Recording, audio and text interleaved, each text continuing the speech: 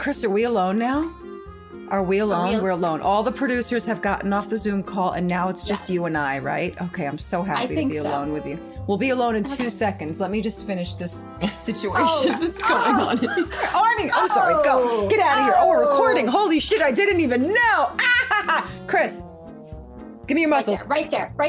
Look. Oh my God, you've been working out in quarantine, not me. Go ahead. Welcome us. Where are we? What are we doing? Oh, welcome to Made Women with Auntie Chris and Uncle Dre. Here we are to make your day. Ajita. What do we got, Chris? What do we got for Ajita today? What's your Ajita today? I got a couple things. One, I mean, it's kind of like a happy Ajita, but it's still Ajita. The kids finished school this week. So now where we had a little bit of Zoom, a little bit of education, now we are trying to find these kids entertainment for 100% of their day. So for me, we're on our own. I mean, before it was hard just getting into that whole schedule of trying to like Zoom educate your child and what that looks like. And now it's going to be, how do we keep them off electronics? And how do we keep them amused and their brains active all day, every day for the next, 3 months? And who knows if we're going back to school. So that's a whole nother thing. Are we going back to school? That is not a major agita for me because I'm actually excited about the schooling that I wanted to do with the kids. Like when we first started, I started schooling Blackjack on my own. Bama is taken care of. She does her Zoom classes. Blackjack missed every Zoom meeting he had because we've been waking up at 10 and they're at 9. And I'm like, I am not waking my child up when we're being forced to stay at home. They finally, all their dreams have come true. Why is school so early? Well, now school's not early. Your dreams have come true. So if your dreams are going to be smashed in a quarantine, like all these kids who can't graduate, like your son who couldn't go receive his honors and all these things, if your dreams are going to get smashed in a quarantine, then I say, let's bring some dreams. Let's keep some other dreams alive, like the idea of never having to wake up at 6 a.m. again. So I'll be damned if I'm getting on a 9 a.m. Zoom. I know. Damn. The hustle and bustle of the morning and getting the kids to school, and I do not miss. So I don't miss it either. You know, I mean, I know the kids miss being with their other friends to a certain degree, but I don't know. Some kids, not my daughter. Yeah, my daughter does miss it. My son doesn't. So I don't know. But, you know, after the summer, that could be a whole different thing for them. But no, there's no camps, right? Or at least I'm not. Are you going to send? You don't do camps in general for your kids, right? No, we're starting a whole new curriculum right now. That's our stuff. Like we're doing Italian.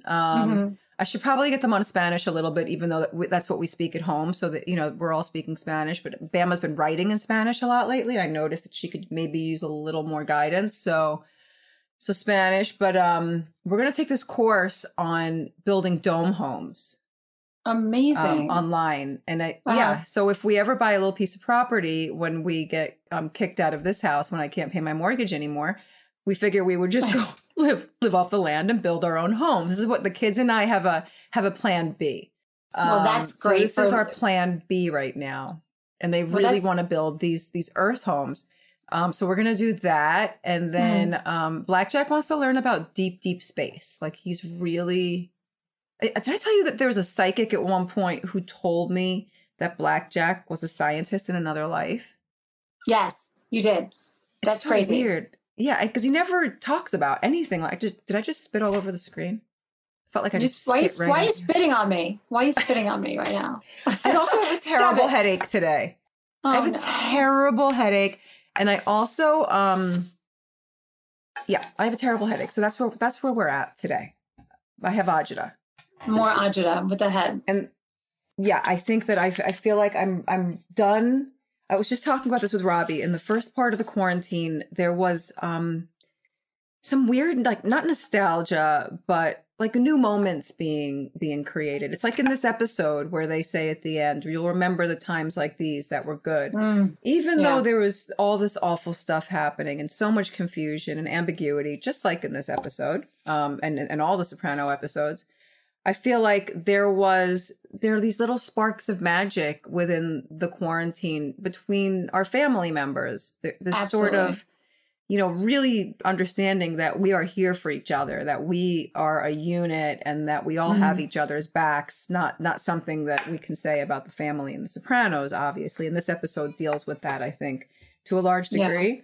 But those moments within the quarantine were really, really special. We created certain routines and things that were important to us. And now in the final hours of this thing, which I feel like we're in the final hours of it, like I'm really just fucking ready for it to be over.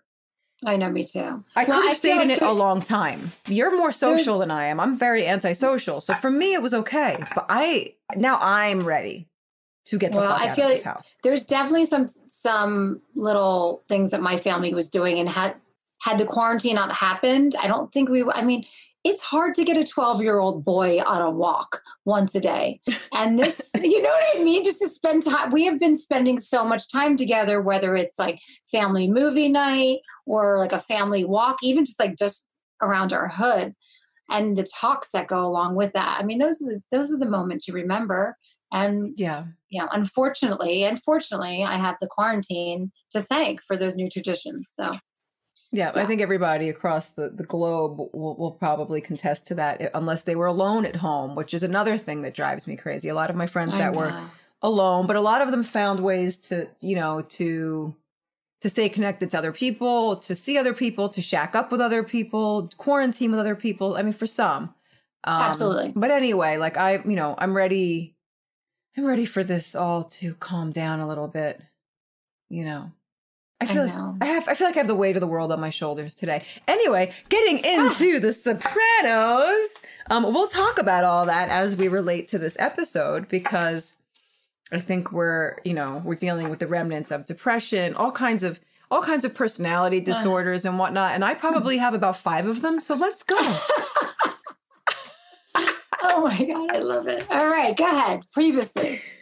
Previously on The Sopranos, Tony became interested in his neighbor's Italian exchange student. Christopher stopped a hit on Tony, and an FBI agent advised The Sopranos to relocate. Episode 13. Quick previously.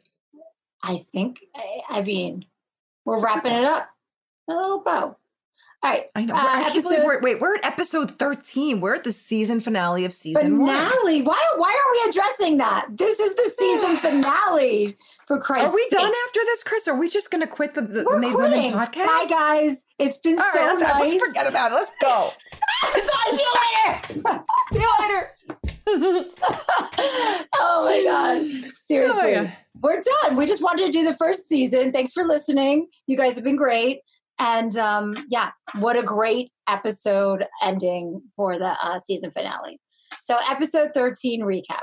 On today's episode of The Sopranos, I dream of Jeannie Cusimano.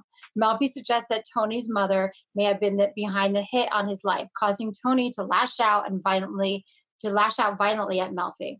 Tony finally learns who is really behind the attempt on his life.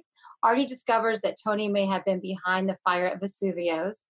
We learn that Livia may be suffering from Alzheimer's, and the FBI comes down hard on Junior and his associates with an indictment. Or many. Mm-hmm. That's our recap, people. Lots now what? Going on. Lots going on. Should we talk about the title, how we always do? We talk a little bit about the title. I dream of Jeannie Cusimano. This is going to be a tough one, because I am going to I'm going to pull shit out of a hat today, because this one's a little less obvious, even though Tony Soprano talks about fucking Jeannie Cusimano doggy style. I know there have been obviously there are references to I Dream of Jeannie, right? Barbara Eden. What I take from that title, possibly, and I could be wrong about this because it's just my interpretation, which is, which I love about the show. It always kind of leaves things up for interpretation. I think this episode does a lot as well, because we're always dealing with some level of ambiguity. Yeah, you look really cute. I'm trying to do it again. Wait. can I do this? Can I do this on the podcast? Everyone giving her the finger right now. 2 fingers. I'm looking for, I see all your Sons of Anarchy stuff behind you. And I'm looking for my Sons of Anarchy stuff because I was on that show too. And my husband did the music or the main title. Yes. We're going to do a Sons of Anarchy rewatch tomorrow. We're starting that tomorrow, guys, actually. I'm just kidding. Season 1, episode 1, Sons of Anarchy. Okay, so back to the title. I felt like there was an innocence around that time of TV shows. The TV shows were a much more innocent kind of a TV show. A genie, you think of a genie, you think of, she was always in the female character, nurturing, giving wishes, granting wishes all the time, making dreams come true. If you think about who, the genie, a genie, not Jeannie, who her name is still Jeannie, which rhymes with genie. They both oh my genie. God. By the way, can you say the word genie one more time, please? Hold on. I'm going to hold this. I'm going to impale myself. I think I told you I have a headache and I think I'm losing my mind. I'm going to say genie again. Granting wishes. And now you have her juxtaposed against this, Livia Soprano. I mean, your mom always wants to make your dreams come true. Like, how can I help make my kids' dreams come true? Oh, yeah. So he's dreaming about his neighbor, Isabella, or having a hallucination about a woman who lives in Jeannie Cusimano's backyard. I think that he sexually was attracted to her, but he also, was very reserved around her because that was a mother figure. Now he's got Jeannie Cusimano bent over backwards, doggy style, where he can't see her face, and this is who he's fucking. And she's on her knees. A woman on her knees with her back turned. Isn't it weird when you have dreams, and we all have had them, about like people that you would never be sexually attracted to, or like, and you're having like those dreams about somebody? Like, I don't know, maybe, I don't think Tony was attracted to Jeannie Cusimano, but no, it related to, and all of a sudden his head morphed it into that, doing her doggy style. So I'm just saying everybody does that. Well, I also think, Tony Soprano's subconscious plays such a huge role on the show, and you never really deal with people's subconscious in TV shows to that degree. I mean, you do when you see the subtext of stuff, all the underlying things that are happening that motivate people.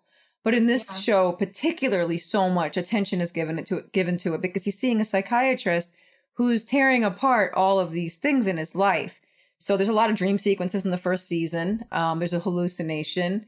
And Tony is at odds with his own subconscious. I mean, even in this episode where he goes to Melfi, which we'll get to later with that amazing scene, he's such an evolved character and especially like a mobster. This is an evolved man who has an incredible self-awareness and an awareness of his own consciousness.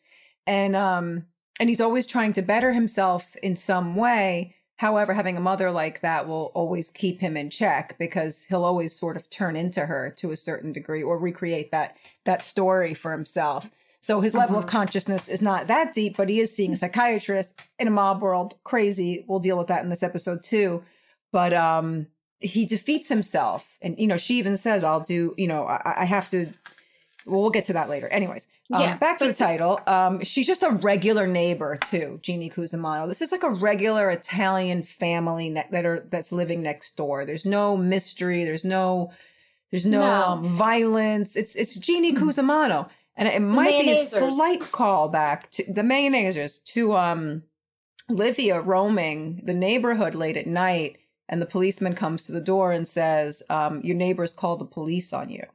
The neighbors called the police because they saw a woman running around the neighborhood.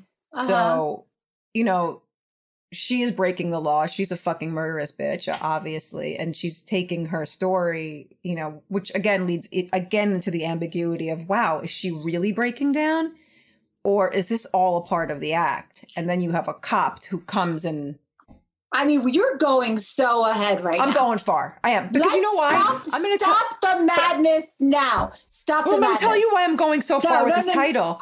I couldn't find the meaning like 100% other than it's just as simple as I Dream of Jeannie. Yeah. You know. So let's why can't something be simple in The Sopranos? Because nothing is simple. We're leaving nothing. Because nothing is ever simple in life. I want simplicity. What's happening to the world right now? No, nothing is simple. There are so many colors to every situation. I want simplicity in life. All right. So the summary, basically, what this episode deals with a lot: vengeance, retribution, betrayal, all of it. For me, yes. And trust is a big one, I think, in this episode too. Which that takes us through all of those other themes. And coming clean, and all these secrets being exposed, everything. It all wraps up. I felt like what a great if The Sopranos was done, if it was finished after this episode, I would have been fulfilled because it was a great ending. Season finale. You wouldn't have been fulfilled. Oh, you would have. I would have been. Well, there's I used to read a lot of the articles on the show and stuff, and I remember David in an interview said that there was he didn't think that they didn't know if they were getting picked up. I mean, you never know with a series when we shoot it if we're getting picked up for another season. So he wrote it so that it could be an ending. I mean, I felt like the last 2 episodes of this season were like a movie. If you put them together, they could make a little film, right? It was so good. Like, of course I'd want more because I'm a fan, but it was the ending. It just, for me, wrapped things up where, I thought it was fantastic.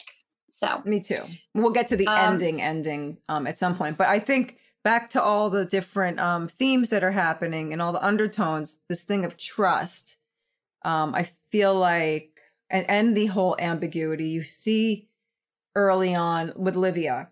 It's still not sure and vague if she's really having a stroke, if she's really has dementia. We still don't really know if Jimmy was a rat, even though he kind of, in that scene where they clip him, he's like, oh my God, so we kind of have confirmation sort of, but there's no real confirmation. Pussy's missing still. How do we, and then how do the men feel about Tony when he confesses to them later on?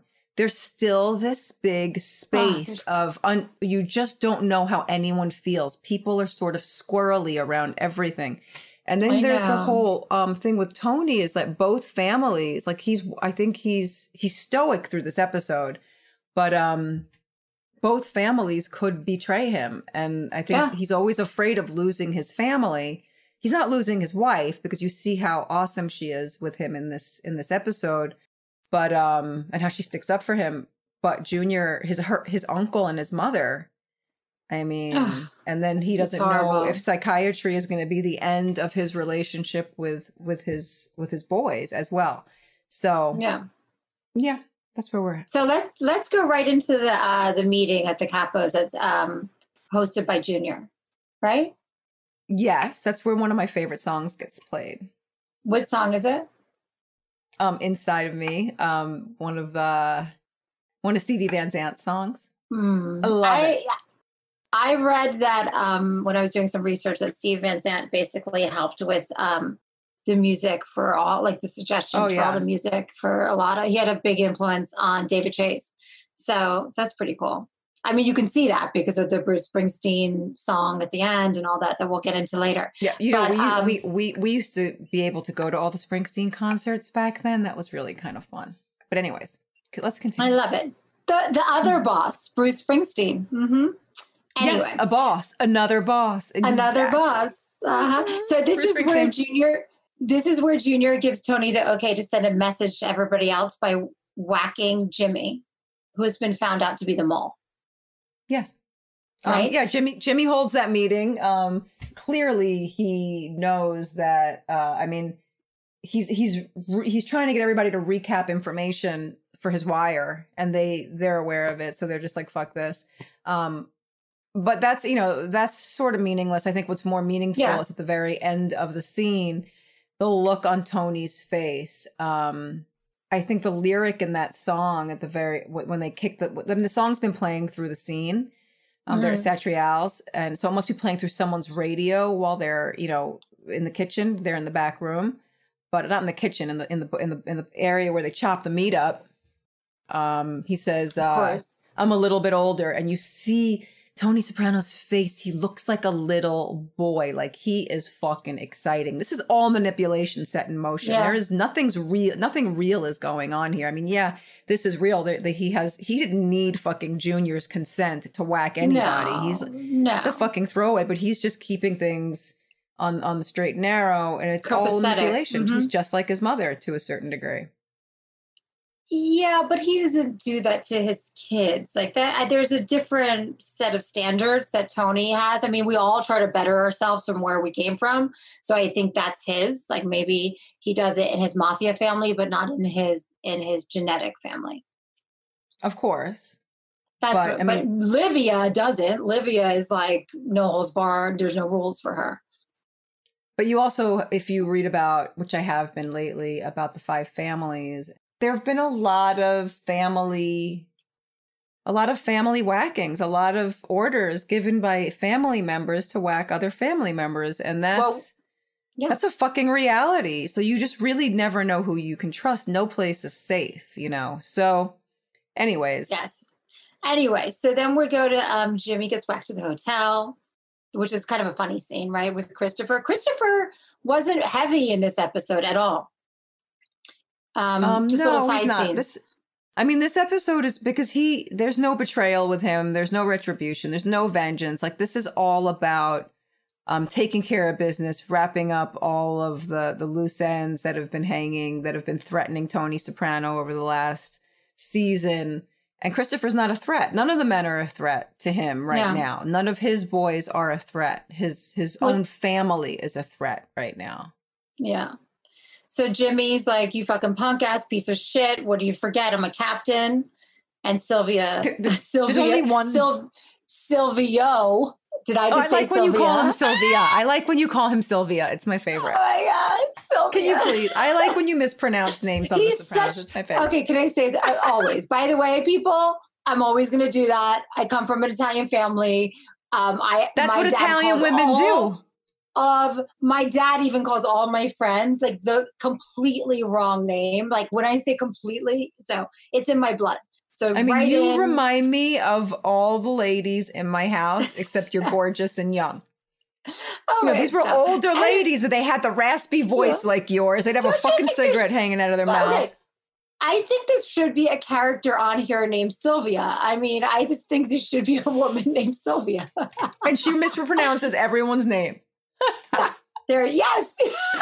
Anyway, Sylvia, why don't you call help for your radio mic, you fucking rat? Why don't you call for help? Yeah. There's only one good line in that scene. I mean, I love lines in the scene. I love when why don't you call for your, and then I like when Christopher says, because he didn't have time to put on anything decent like his fucking wire. And then he's in the elevator. Do I have too much cologne on? Like, it's so funny the way they. I love it. What does he say? You smell like Paco Rabanne crawled up your ass and died.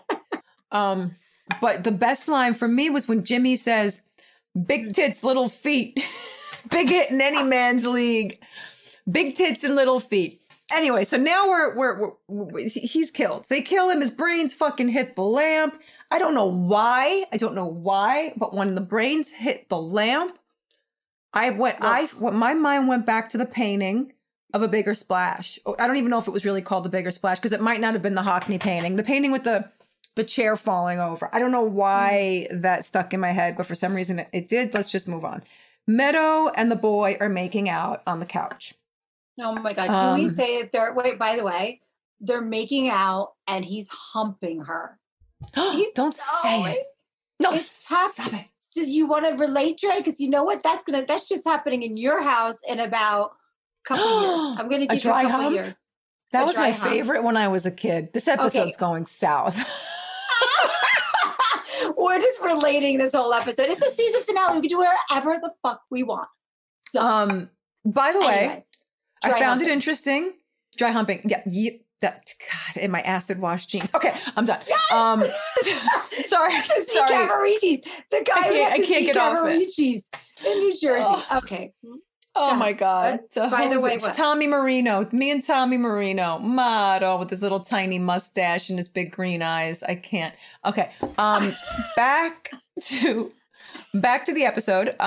So Meadow, I found this interesting, would rather watch violence them partake in anything that was loving or connected. She wanted to watch that plant destroy people. She's like, oh, Georgia O'Keeffe.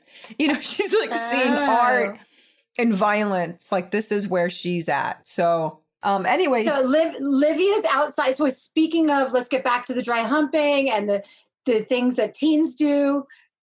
AJ and the police. AJ's in his bedroom.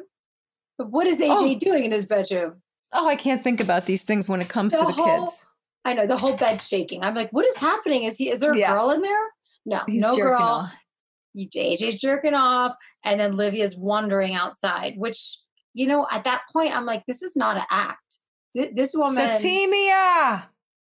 Yeah. Satimia!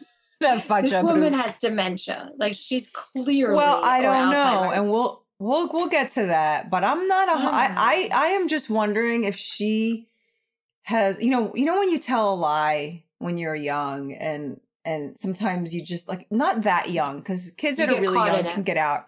But but even when you're older, like say you're like 20 and you tell a lie and you just don't know how to stop it. It just keeps fucking spiraling. So now she's building a case for herself, basically. But again, you know, whether or not her dementia exists remains to be seen. This is part of you know, the ambiguity, I think, of this show, and whether or not it keeps you guessing. It's kind of a cliffhanger to a degree. So it's kind of, you know, kind of just TV 101 in ways like that, but not really with this show, the way it's handled. I thought that she was calling she was calling Kiki. Is it Kiki or Keiki? I think it's Kiki. You remember in the last episode, and I think it's in Isabella, where she's talking to Junior, and she says to him, you know, after Satimia's son, my cousin Kiki had a lobotomy, he was never the same again. He should have, you know, his mother said he would have been better off dead, or something like that. She's calling that person at the Tony Soprano house. So is she in fact looking for her son, Tony Soprano, who's like Kiki? You know, why that choice? Why Kiki? Who was better off dead? Satimia's son, who was better off dead. And Satimia, she's calling her Faccia Brute. She hates Satimia. Ugly face, right? Faccia Brute. Faccia Brute. Something you are not. You are not a Faccia Brute. And neither are you. Anyway. Yeah, I could be a little bit of a Faccia Brute. But I was the way the cop says to her, when the cop says to her, "Is this your house?" Her fucking look on her face. I don't remember. Scary. It is. Go back and watch it. It's so scary. You see her preparing. You don't know if it's a look of confusion or one of strategy. You can't really tell. She's what a great actress. Phenomenal. But I was concentrating, like I was more horrified the way the kids were going to digest that and what was going to happen, because it's just, they don't know. First time dealing with dementia or Alzheimer's and their parents aren't home. You know, that was. Yeah, but you see how brutal. Robert's laughing when she's like, they're not affected. These kids aren't affected. Nothing affects them. They you know, they're kind of jaded to a large degree, you know, and you see that, you know, that episode where the episode right before where he gets shot, and they're under that sign, you know, keep families safe. These kids, you know, they've made their peace with the idea that this wasn't a carjacking, that there was a hit on their dad. And, you know, it's slowly been unfolding all season long. They know what's up. But her look of confusion or strategy is priceless in that scene. I don't think she could be that great of an actress, Livia, to fake that. Like there's something going on there. And that's what I think that this is leaving the whole ambiguity out there, but there's something happening with her that's not right in the brain. But as an actor, you have to make a choice. Like you have to decide, do I have dementia or do I not have dementia? You can't play it both ways. What was her choice? What was it? She's not here, and I don't know. It would be great to ask her that, right? I know. But that's but you know, let's talk about dementia for a quick second, because we do this all the time. You know, my mother has dementia. Yeah. we all have been in denial about her dementia for years because a lot of us believed that it was an emotional. I have not read about dementia the way that I should have. If anybody gets, the tiniest thing wrong with them, I'm the first on the Google trying to figure out how to help them. I know everything about heart transplants because of Monkey. I know everything about strokes because of my father. I don't know much about Alzheimer's or dementia because honestly, both myself and my brothers have been in denial about it, as she's been in denial about it. She refuses to admit that she has dementia, which most people who are getting it are worried and they take themselves to get tested. This is someone who absolutely refuses to believe that she has this, which in itself is probably another mania of some kind or disorder. Because when her mother, who was a narcissist like Livia, when her mother died, and then my father died shortly after, she lost a lot of people at once. She lost most of her family. Her brother died. All her aunts died. My father died. This all happened within a 3 year span, 3 to 4 year span. So the life as she knew it, and we all know, I've mentioned this before, her family was in the mafia. Her father was. She suddenly lost her memory completely. She also started taking my uncle's painkillers as he was dying, and then she got hooked completely on pain pills. So developing dementia around that time, we thought she was just on drugs. We didn't know, once we got the drugs out of her system, we realized that she had lost an enormous amount of brain capacity. Yeah. We all believed that it was a shutdown because she no longer had her past around her. And the only way for her to deal with her really twisted past was, I think when it was all gone, there was like this, a guilt, like this terrible fucking guilt for not being the daughter that she should have been, all of these things. So it's easier to forget. Yeah, we didn't think it was totally clinical. We thought that there was an emotional, I'm going to have dementia now and I'm never going to admit that I have dementia. It's like a fucking crazy mind fuck. I was going to try not to curse in this episode, and I just said fucking crazy mind fuck all in one sentence. All right, I was going to try. But I forgot that I was going to try. I forgot. You know why? Because I'm worried that I have dementia. Dementia. I'm not kidding. And I worry about it every day because of her. And it freaks me out. I know. Because we pass our shit down generations to generations. I don't mean genetics. I just mean family trauma and all of the crazy things that have happened within a family and how you carry those burdens with you. It doesn't have to necessarily be DNA, but you're carrying the traumatic experiences of your family members. And if I come from that family, well, what does that mean for me? I've had a crazy life too. No, but you lived such a different life from what you say about that your mom lived. So I think that there's a different awareness there at a younger age for you. I don't know. But anyway, my mom, dementia directly relates to the life that her childhood and how she grew up. And that was in the friggin' mafia. And it's like she just had to fucking shut the door once her mother was gone. Her mother, who was like like Livia and Tony Soprano for her, it was a very similar relationship. But the minute her mother died, she died with her. It was like she thought she was going to be free once that woman was gone, but she died with her.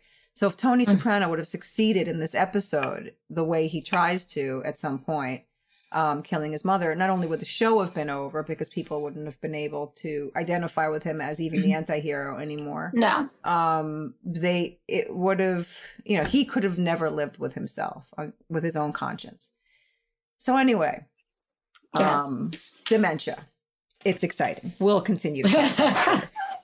Melfi's office. And again, she says to him, she's the first one to insinuate that it's all a fucking act. Yeah, she's somewhat aggressive in her take, how she like deals with it. I mean, I get her wanting to identify this for Tony, but she says, I mean, in the beginning, she's like, isn't it interesting that this memory loss cropped up right after you failed to be killed in the carjacking? You think this was a carjacking? And that she's like slowly creeping in, but she doesn't take his signs at all. When you can clearly see in this episode that he's not following her down this path. And she's hammering now. She's, she just keeps going. She brings out the book. She's reading from the book about borderline personality disorder. Well, she says your subconscious was shouting something at you. Yeah. And because Tony is in therapy, he clearly has a grasp on the fact that he needs a handle on his subconscious to a certain degree, because that's what panic attacks are. Again, I can relate to that since I'm someone who has panic attacks. But she even says, not literally, your life was in danger. Okay, so I'm willing to put the cards on the table for the first time. She says, I remember with my shrink, and I've been in therapy, I was in therapy since I was 7 years old until I was in my mid 40s, and I'm in my late 40s now. So mid to late 40s. Mid to early 40s, sorry. But she says, normally I want my patients to do the work and discover stuff by themselves. But in this situation, your life's in danger. So I'm going to put the cards on the table. But she's always aggressive when it comes to the mother-son issues. Because what does a therapist want to do? They want to deal with the mommy-son issues. Yeah. I have mommy issues. I have lots of mommy issues. So I get it. And it's juicy shit. My whole life has still been unfolding since I was 7 years old till today with my mommy issues, Always. So it totally makes sense. You saying that just puts the pressure. So like you think about being a mother to your own kids and that pressure and what we're doing to fuck them up. I feel like I'm fucking them up all day long. You swearing. I feel like I'm messing them up. I'm not going to swear. I feel like I'm messing them up all day, every day. I think every parent feels that. Listen, we do the best we can do. Back to the scene. Tony was brilliant in the slow burn, and then he explodes because she hit a major nerve. Oh, wait a second. Hold on 1 second. Hold on. Where are you going? The way he's rattling in that scene is so crazy. Hold on 1 minute. Oh my God. Where'd you go? Dre, come back. Jen! Come here, 1 second. Oh my God. Hold on. Okay. Who are you getting? The way Ginger? he acts. Yeah, because no one knows who Ginger is. Yes. And I feel like I talk about her all the time. You almost think I'm totally idiotic and annoying. And you're like, who the fuck is Ginger? So wait, here's Ginger. I know who Ginger is, but I would love to hear her synopsis. Hold on. She needs a headphone. Ginger. I would love to hear. Get her hooked up. Yeah. I want to hear your synopsis, Ginger, and how Tony prepares. Hold on. Let me introduce this bitch first. Oh shit! You go. Let me introduce. Do it. This is Gigi. This is Ginger Gonzalez. Can we see your ring? See our rings? Yes. Can you see them? You guys are like superheroes. You guys are like superheroes. So this Ginger, I mentioned her way too much on the show, so I feel like you should all have a face and a voice to the person. I'm only keeping her here for 2 seconds. Because we're going to really interview her when she actually comes back on the show in season 4. She's not on the show. This is the PA who dealt with all of us. She's not a PA anymore. This is when she was a kid. Remember, we're 100 years older now. Grace. Tony Soprano's, James Gandolfini's right-hand man. She's got all the stories on the inside. Ginger. But a lot of the stories she absolutely can't tell. And I won't pressure her to tell any of the stories of our lives on set. And forget about on set, off set, like when the day would be over. Dre, can you leave the room? I need to talk to Ginger. Anyway, go ahead, sorry. I'm only bringing you in for one tiny thing. Because you used to watch Jim prepare for his scenes. Yes. Because she would have to walk him to and from set. He'd be in his way. Like everybody is every actor has a different way of handling, like, you can, like, what was I like when I would have to prepare for a scene? From what I remember, especially if you had like an intense scene, she would just like put her director's chair like off in a corner. She'd have her headphones on and she'd just kind of stay quiet. And I just made sure that I was always within eyesight, but kept people away from her and just stood away, stood far enough away, but close enough that if you needed anything, I was right there. Was she nervous? Did she get real nervous? Yes. Yeah. She got quiet. And I would, if I had like a big, like, which is unusual for her to be quiet. Tell me about it. Chris, You and I could have a chat about her I mean, not by being the way, quiet. Dre has to leave the room at some point. I'm gonna clip your nipples in here. Hold on a minute. Love this.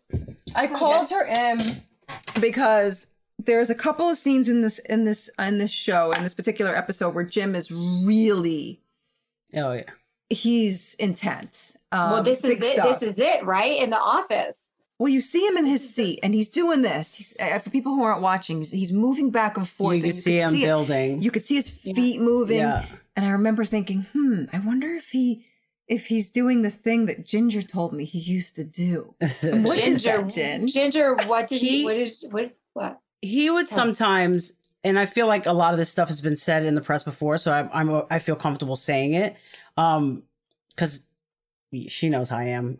No, she won't talk shit to anybody. Yeah. But he would, especially in particular, like some of the Melfi scenes when they were intense, like I would set up his little station right outside the doors, and it was like black coffee, Coca-Cola, pack of cigarettes. He would put little pebbles in his shoes to make him more uncomfortable and like upset because it was painful. And he would just kind of, he would get going. Oh my God, like he would, that's pretty amazing. I love the fucking rocks in the shoes, dude. I love the rocks in the shoes. Rocks in his shoes so that he would it would remind his senses to really be elevated. Yeah, it was like, I think it was a number of things. It was just the pain, the discomfort, all of it, just, Do you know why I didn't have to put rocks in my shoes? Why? Because I was always wearing high heels. God. Okay. Also, women are always uncomfortable. We're always uncomfortable in our high heels. I feel like Christopher was like giving you pain, like he was dragging you by your hair or by your shirt or slapping you. Like you dealt with a lot of stuff.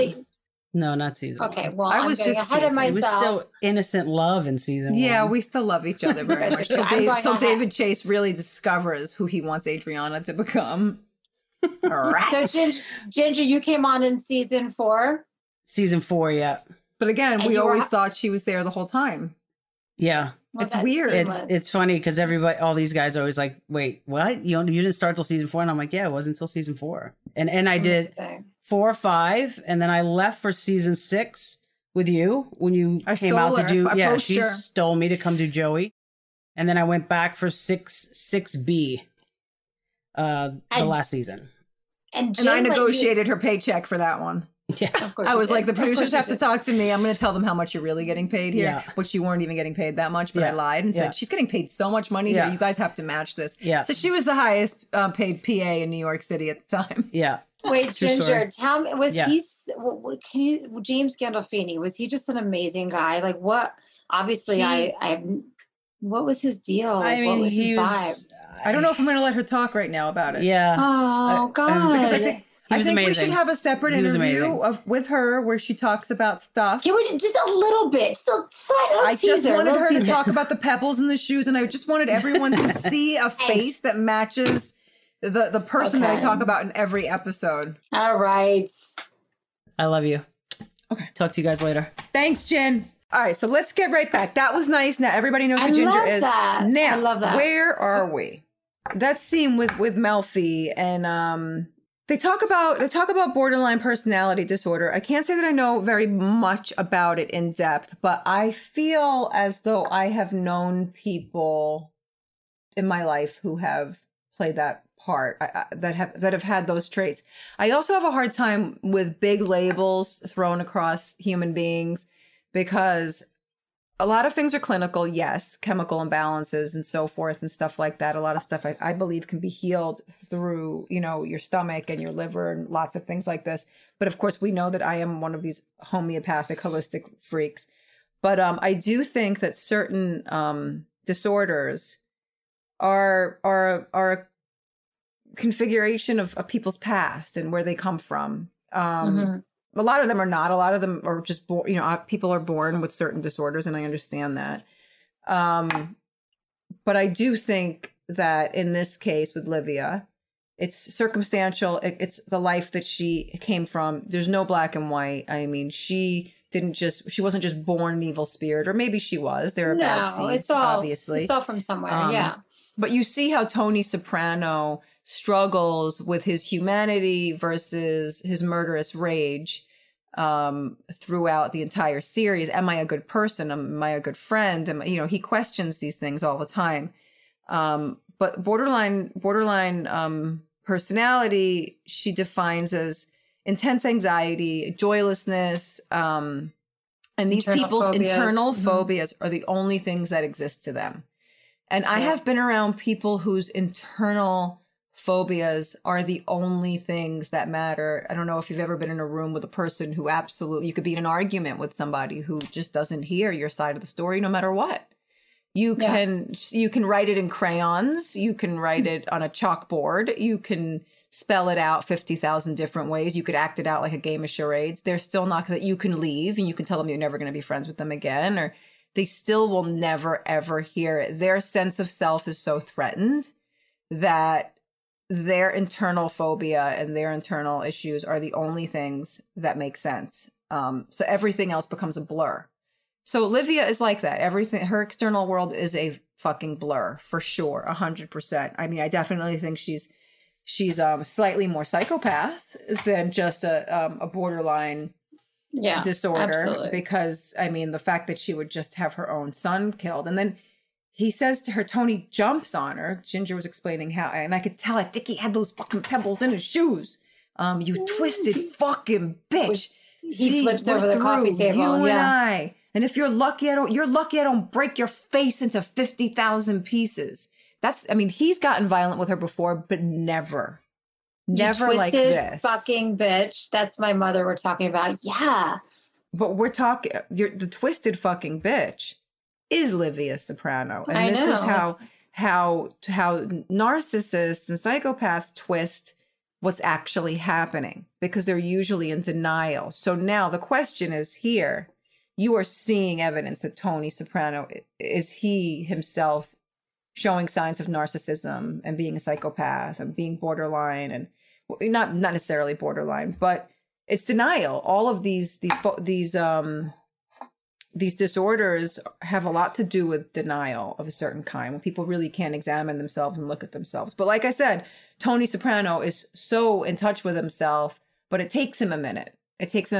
With his therapist and whatever the fuck. I mean, anyway. Nobody really wants to hear or deal with. I mean, I can't fathom. Most people cannot, about their mother putting a hit on you, and your shrink who you respect and you go to for guidance, basically, co-signing that notion. So, and then he threatens her, and she gets scared, locks the door. And she locks the door. All Olivia talks about is filicide and the killing of children, parents killing their own children. It's strange that someone as evolved as Tony can't see that. But whoever believes that your mother would kill you, because us as the audience, we don't necessarily 100% believe that she's put a hit on her own son either. Like, we're still sort of like, did she not? Like, what? It's unfathomable, what is the story here? For sure. Yeah. Yeah.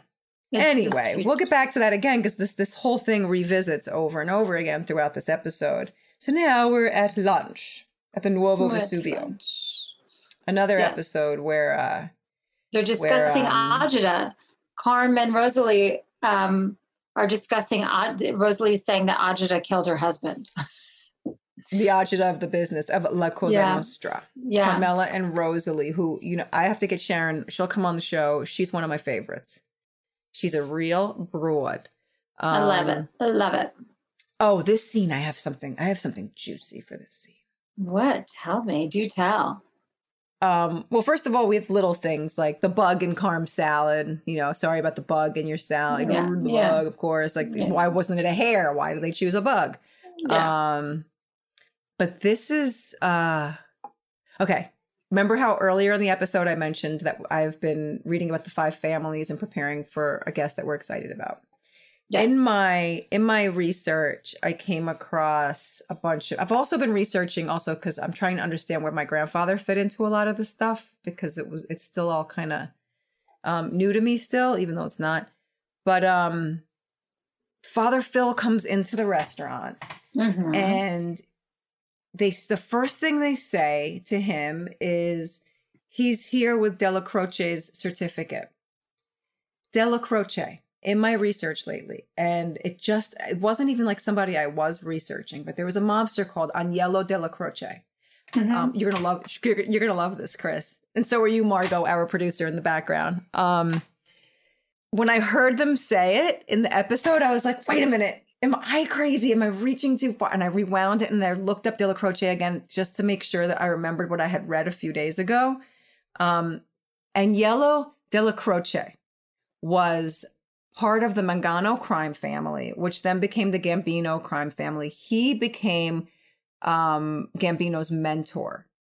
When he was a young man, he would, before he got into the mafia, I think when he was more of like a street guy, they used to call him Agnello, which is Aniello.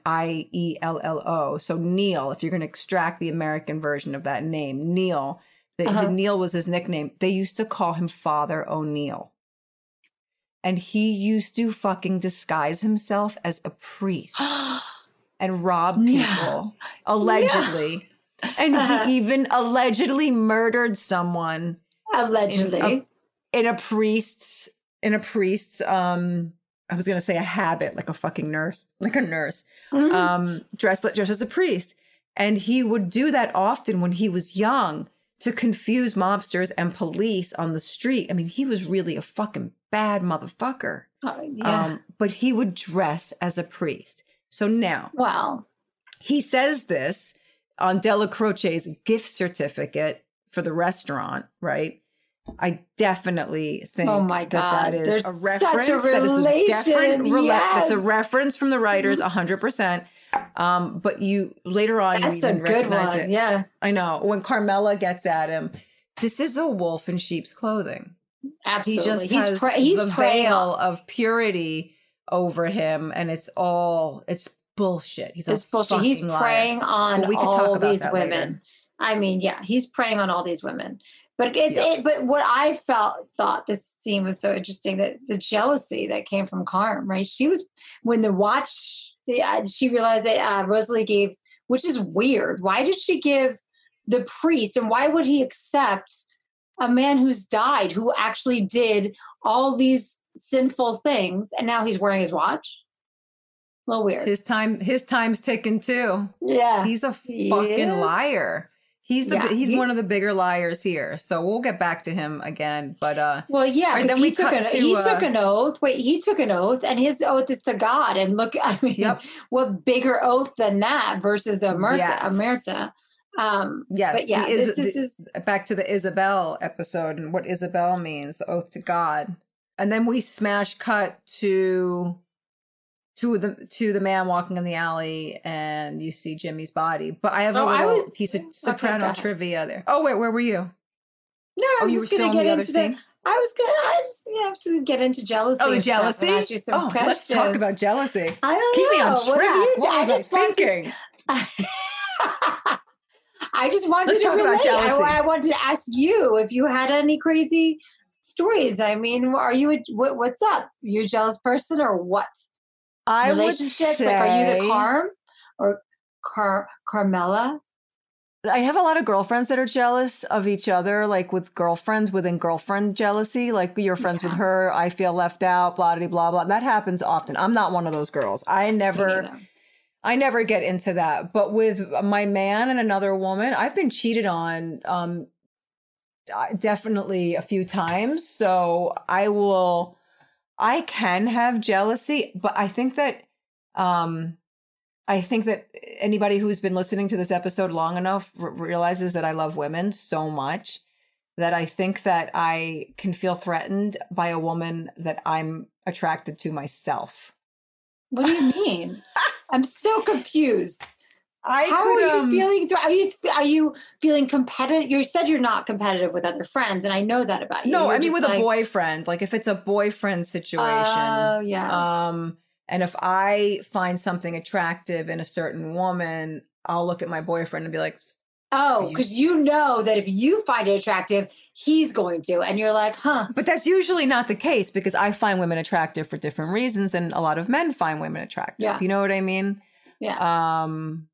So yes, I will question that. I also come from a world where men cheated on women often in that Italian all the time. Yeah. And, you know, but with the mafia family, my mom, and these are like the stories that I've been told growing up. So I feel like jealousy. Well, for me personally, it's a thing of it's a young thing. I don't know. I've grown out of it. I mean, the last time I could ever meant when I felt that whole rage of jealousy is when I first got married and Dave went on tour and he was playing stadiums and bitches were whoosh.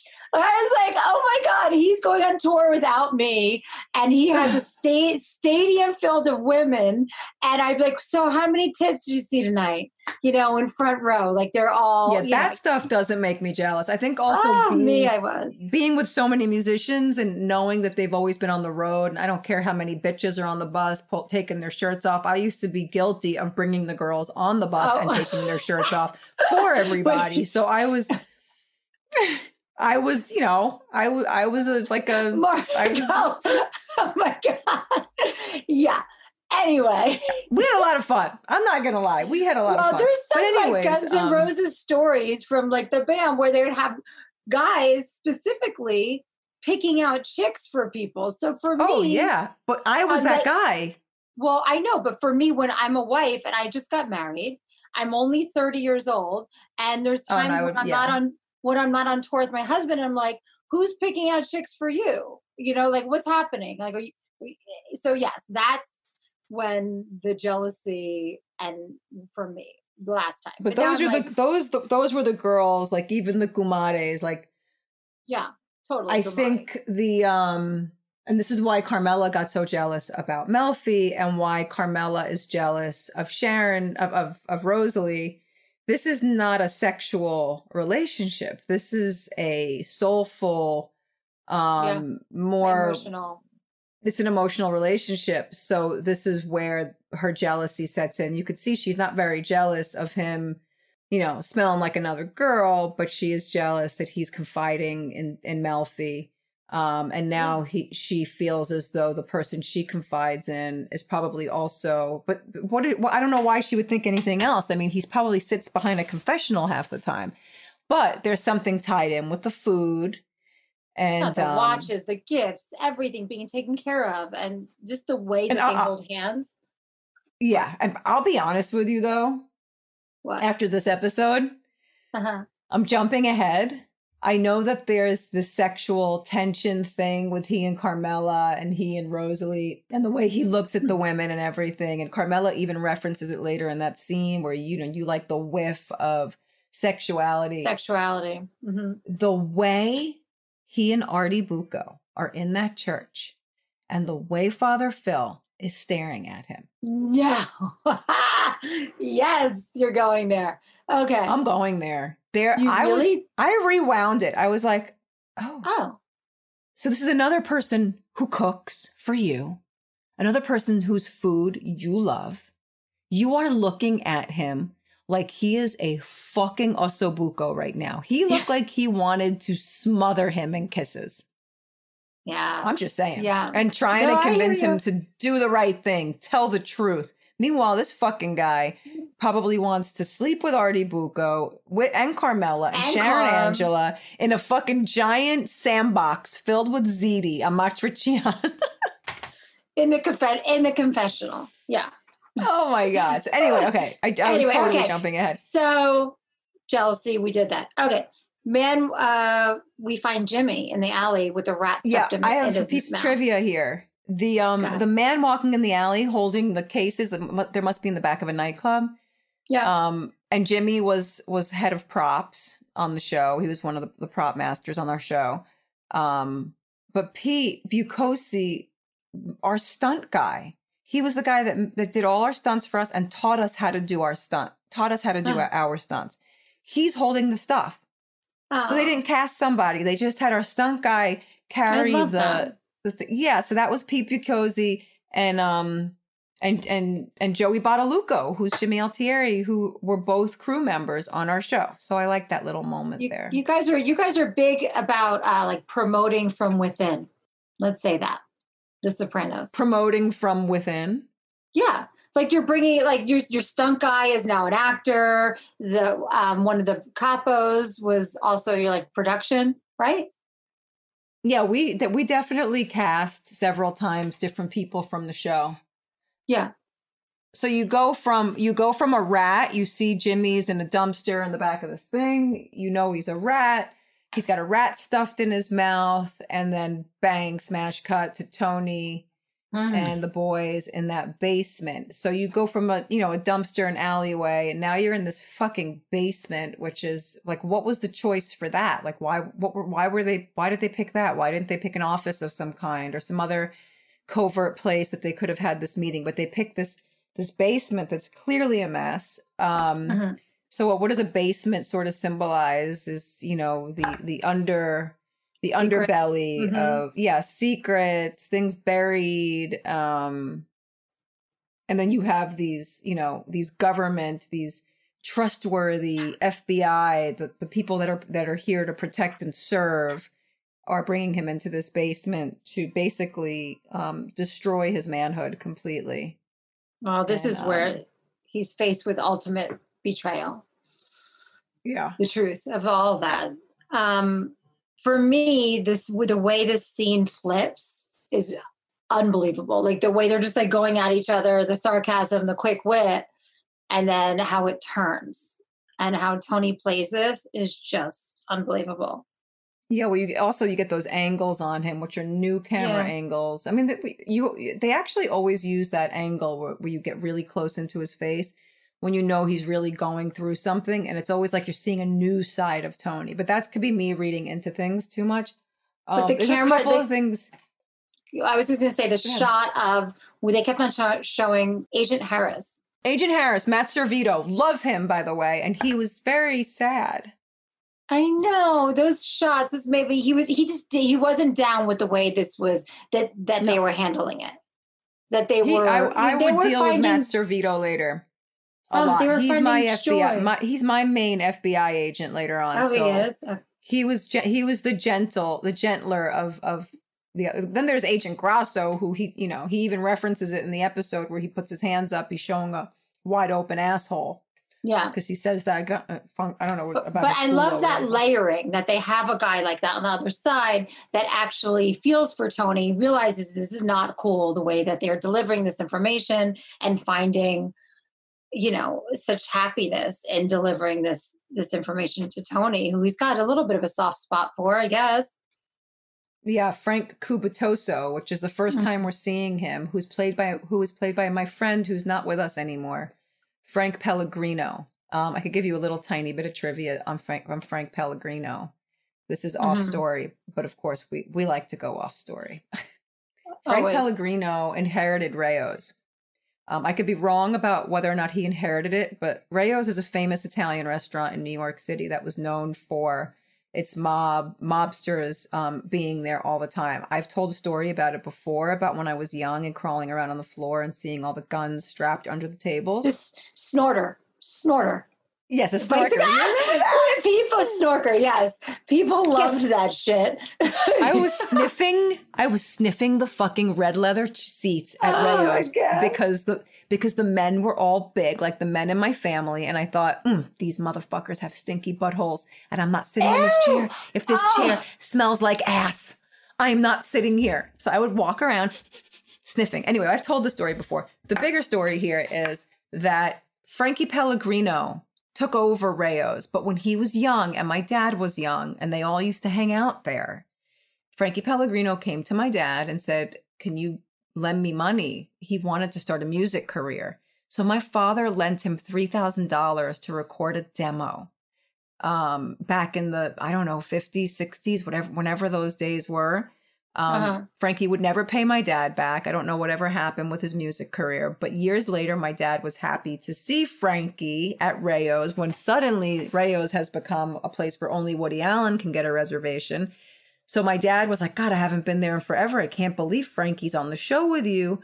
Because Frankie told him, I know your parents, and told me, I know your parents. So I went home and I said to my parents, do you know Frankie Pellegrino? This would happen with a lot of the actors actually on the show that had a slight connection to the mob or a slight connection to the theater because of my mother.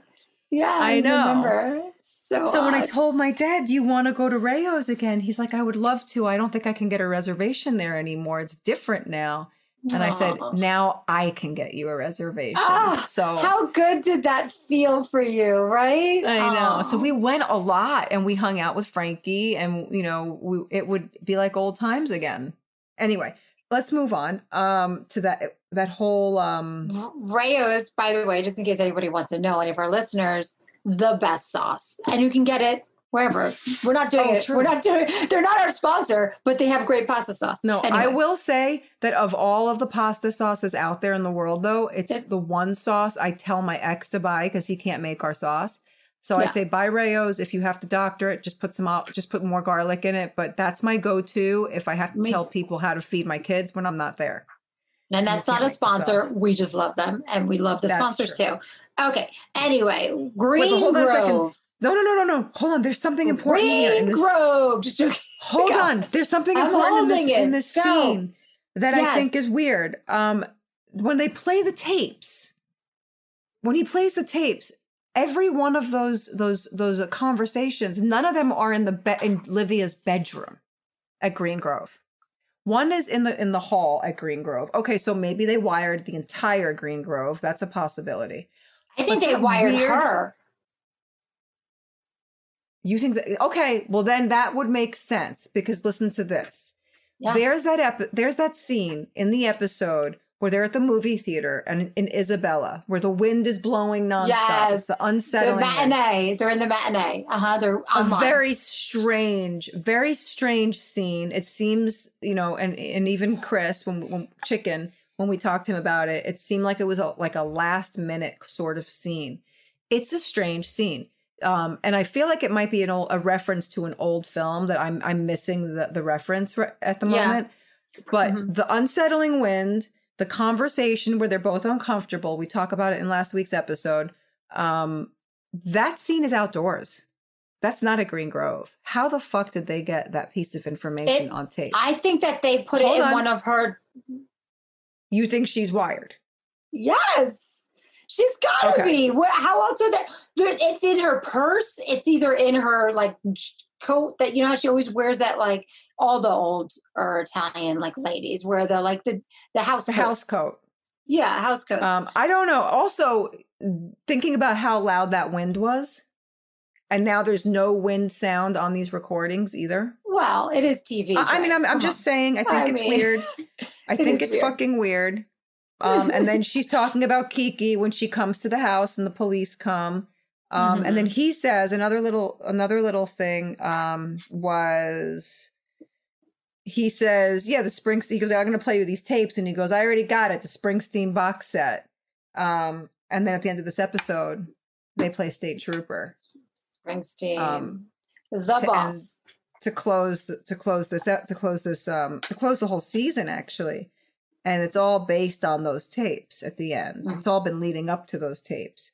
So anyway, to make matters worse, Springsteen is the other Jersey boss. Yeah, we got two Jersey bosses. Yes.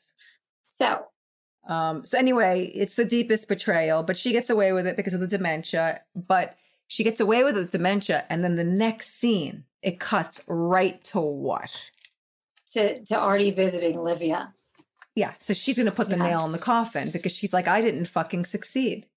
So now I'm going to fucking finish this. I'm going to finish my son right here, right now. How could you possibly have so much animosity for someone that you came out of your own body? I don't understand it. I don't get anxiety and hatred for herself. I mean, knock on wood, I don't have a family that, well, my dad, he doesn't speak to his side of the family. There's definitely something there. And for the life of me growing up and even into my adulthood now, it's hard for me to wrap my head around that. You know, have you ever had people hate you and you haven't done anything wrong to them? Like, oh my God, you've done nothing but try to love them. because I definitely lived the last few years of my life that you've known me feeling that way about certain people. I know. So I know what that feels like. You're just like, well, what the fuck, you know, like what? But there's nothing. Now there's no amount of love can soothe somebody. Because now you people. But now you know that had nothing to do with you and everything to do with the other person.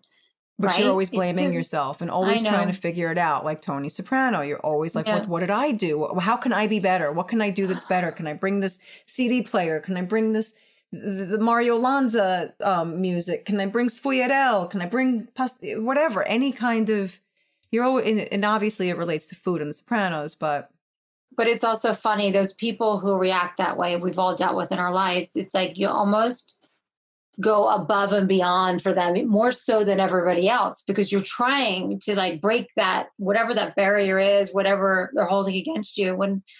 And then you realize once you're finally also trying to be okay with yourself. Yeah, but once you're finally free of it is when you have the hindsight is 2020 and you realize it really had nothing to do with you. And it's such a hard thing to grasp and let go of. It's a hard thing to grasp, and you can let go of it, but those things become they become like emblazoned in your soul. It's like a stamp, you know, it's like a scar, and it takes a long time. Like you may know it intellectually, like he knows intellectually that his mother's fucking twisted, but that little boy, you know, how do you tell that little boy inside him that this is the mother who, you know, this was your mother. Like it doesn't help carry you through your life. That's why you have subconscious issues like panic attacks. You don't know why you're having a fucking panic attack. Just triggers. I'm gonna jump ahead for a second because I feel like this relates, and I have done this. When you're on the other end of that, receiving end of that, you always go to like, what did I do wrong? Like, what's wrong with me?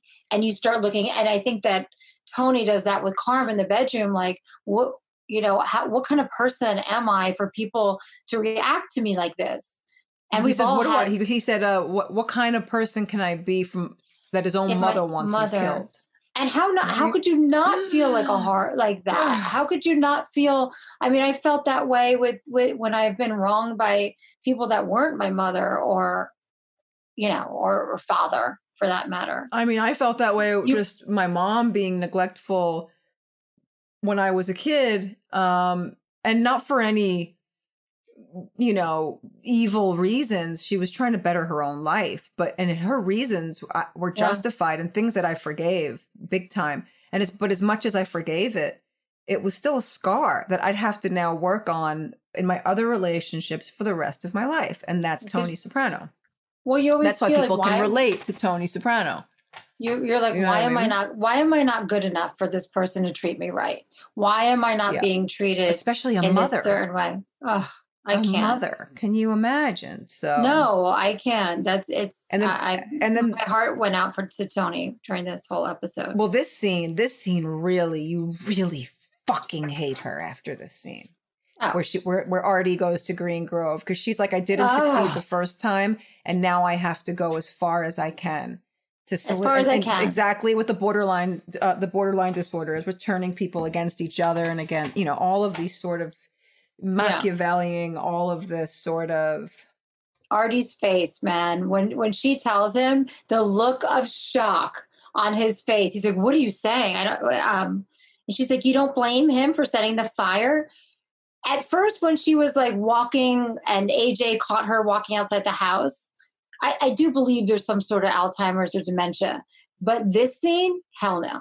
I think she goes in and out of it, and she's also trying to get Tony. She's trying to get him. Well, you hear how when she says Tony's friend, oh, yeah, my son, that one or something, she says.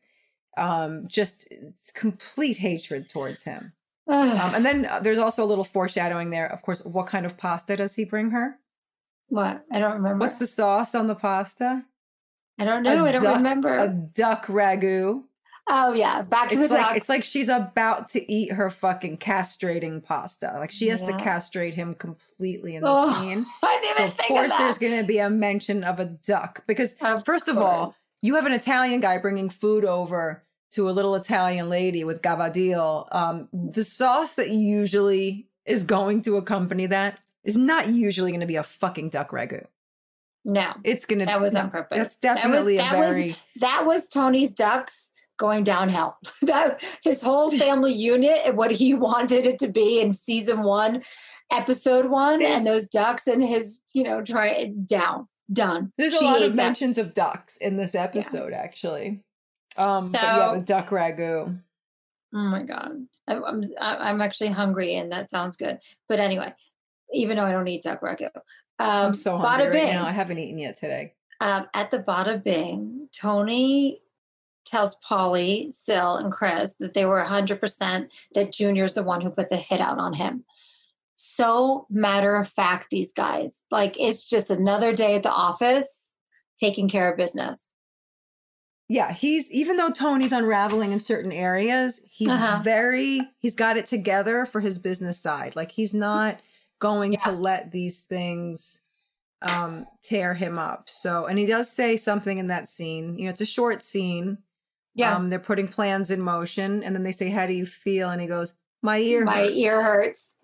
So, that's in reference to the fact that his mother tried to have him killed, and what he just heard probably has, it symbolically hurts his ears. The whole thing is related to having heard all of these things coming out of someone's mouth. It's just too much crippling information in his head, and he can't deal with it. But you're right. He is holding it together as far as the mafia business end of his family. Then it cuts to Tony and Carm in their bedroom. I love this scene. It made me feel good for Tony that the honesty and his being vulnerable with her. And her being, she's accepting and she's supportive. I like this for them. It made me feel. And that's where he says, what kind of person could I be where his mother wants him dead? And she said, that woman is a peculiar duck. Always has been. Always the duck. We got a duck again. And then Tony says, cunnilingus and psychiatry brought us to this. Back to Boca with the mouse. Psychiatry, and talking, the rat, mouth, and the rat. Everything. Yep. Everything is a continued theme here. And that sad moment where he says, I'll take care of my uncle and I'll take care of Mikey P. And I'll get some satisfaction. But inside, I'll know. That's sad. That's a sad fucking moment. But there is right where he makes Carmela a complete accomplice. I know. I realized that too when I was watching. I was like, oh, God. He does it with Melfi too. When he tells her to escape. And he says, I'll take care of it. Don't shoot. How could he not? How could he not, though, right? I don't know how you maneuver around that. Carm thinks that the Alzheimer's Act is completely bullshit, basically. Of course. Yeah. So crazy. Yeah. All right. Chris, what just happened? We had an interlude. We did. Everything broke down. Let's tell our fans what just happened. My computer just literally went dead in the middle of our episode. You were talking and my computer's like, nope, shutting my ears down.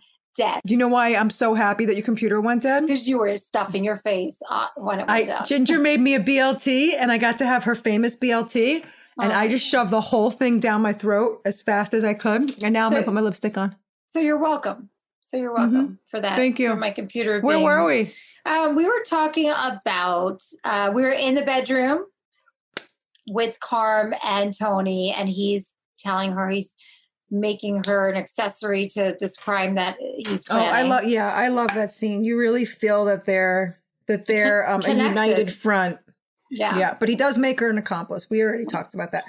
So then we were moving on to the marina, right? So now this is after he talks to his wife, she's kind of his consigliere. Huh? Wait, huh?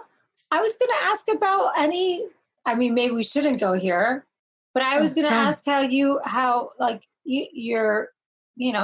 deal with in-laws and what that's been like. Because maybe we shouldn't go here. I have 2 failed relationships. No, hold on. Not 2. Let's go through all of them. No, please. Dear God, no. I had one in-law I've never had issues with in-laws. I always get along with them. But I had one that really didn't fucking like me, and she went for my jugular at one point. People can guess. People can fucking guess. Okay. Not a very supportive person.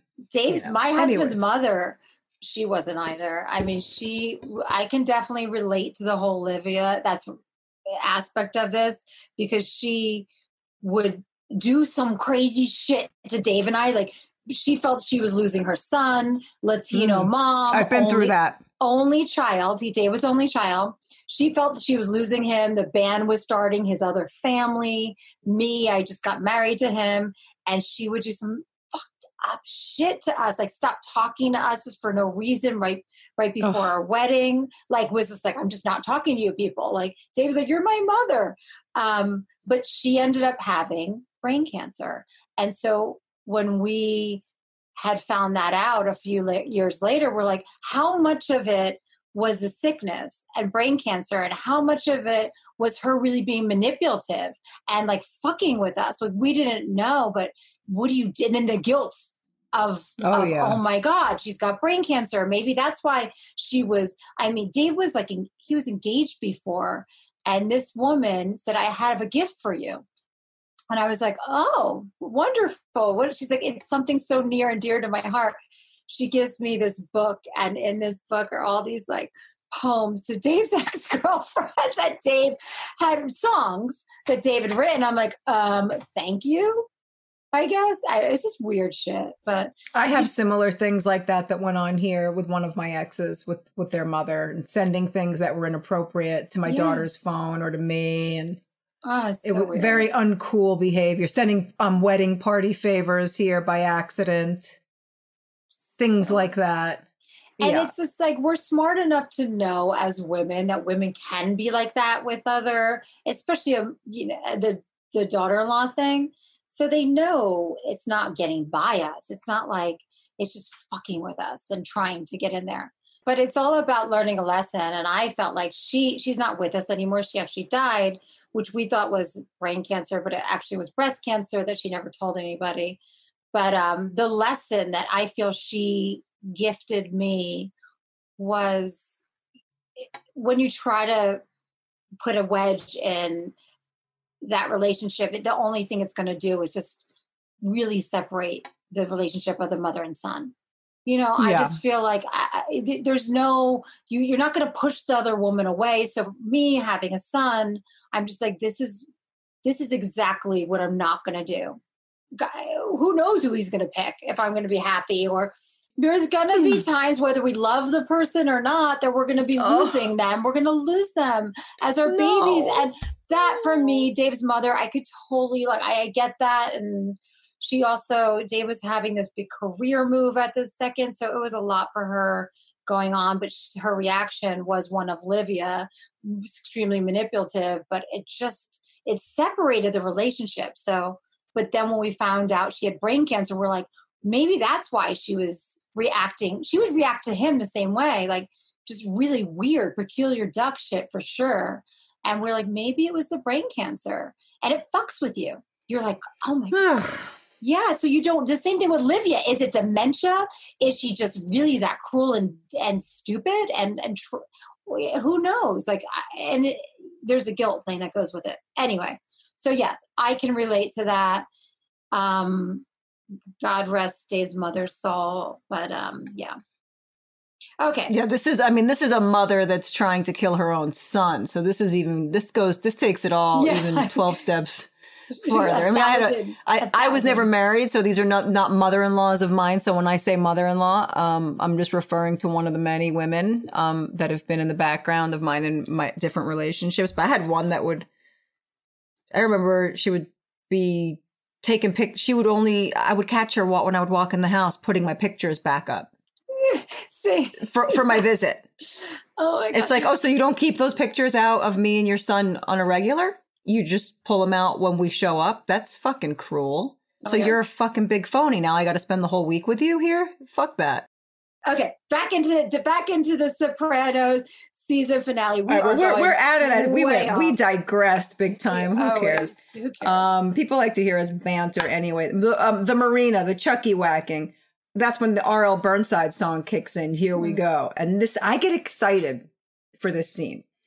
Because it's the because when that song kicks in, it is the beginning of retribution. Now we are going to kill everybody that has wronged Tony Soprano. So this is the beginning of it. And, he's got the gun inside the fish, which is a reference, obviously, for, you're going to sleep with the fishes. And, that's it, really. I mean, that's a quick, that moment just sort of kicks off the party that's about to start. Because it is kind of a party. Even the next scene in Melfi's office where Tony comes and apologizes to her. The sense of humor is back. Even in this fucking really upsetting scene, sad scene. Oh, it's not a really upsetting scene because he's not as worked up. He's kind of made his peace with it. But the humor is back. And the scene, this is where you really see Lorraine Bracco get to do Lorraine Bracco, by the way. Because she even says in interviews that she had a hard time playing Melfi because you don't realize how hard it's going to be to not be able to have reactions. She's animalistic. She's like me and Aida. Like, we have a different way of going at stuff, and you just don't know where we're going to go. It's almost like, I don't want to say we're not professional, but I don't know how to explain it, but it's just this like primal, visceral sort of, I can only say this about myself. I'm not going to say this about anybody else because then they'll kill me. But sometimes I wondered if I could even act. A lot of it was just a feeling. Wow. And you can see that with certain actors to a degree. And you get to see her. You get to see Lorraine doing what Lorraine knows how to do, which was what she was famous for in Goodfellas when she played Karen. She's passionate. She's loud. She has reactions to everything. Melfi has to sit there, poker faced all the time. So you actually, and you see her sense of humor, even when she's freaking out, where she's like, Jesus fucking Christ. Or she goes booty. She means pussy. Like the whole, when she doesn't know his name.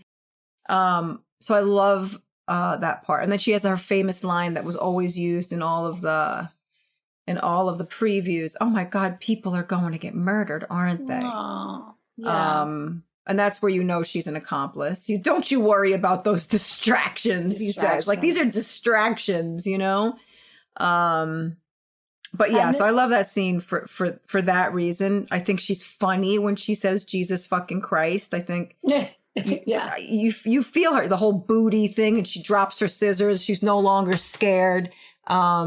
There's a certain sense of humor in this whole scene for me, anyway. I mean, he's talking about fucking Jeannie Cusimano doggy style. And then he says, "We've got bigger things to talk about than Gene Cusimano's ass." Yeah. The humor's back, you know. But for me, it wrapped it all up. Like, it could have been the end of The Sopranos when he was just like, "You've been a good doctor to me. Thank you." And it was so sincere. And it was just like, I'm sorry for all the bullshit I put you through, type of thing. That was his thank you. That was his apology. That was everything. Well, he goes from wanting to break her face into 50,000 pieces to protecting her. And that's definitely the trait of, I don't want to say it's like Livia, because it's not. He has a different set of circumstances, because Livia would never be protective. No. But he genuinely wants to protect her. But this is his personality disorder. Sort of, it's always fighting with itself. He goes from being reactive and impulsive in that moment, but he's not reactive and impulsive when it comes to the street. He takes his time. He thinks about what his moves are going to be. But with the women, he just pounced on her. Yeah. Anyway, so yeah, I love this scene because I think it's got a sense of humor. And then totally. And then we go to the parking lot with Artie, and he pulls out the shotgun on Tony. Oh, he's unhinged. Fucking Johnny V. I love him. I love him in this scene. He's crying. He's crying, and he's like trying to there's no way he would have ever shot Tony. Or could it? He just couldn't. in his station wagon, pulling out like a total fucking psychopath. He beats up his own car. He didn't even beat up Tony's car lights. Like, go smash Tony's car lights, which is probably parked right behind you. Go do that car. Well, it's also like a call. Like it also that scene where he talks to Father Phil later on. Yeah. He has murderous rage for all men, he says. I know I'm jumping ahead, but and not, you know, not just one man, all men. All men.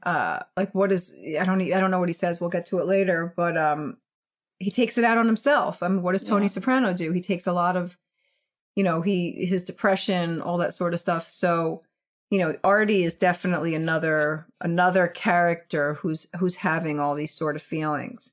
But you see in this scene that they have a special relationship, those two.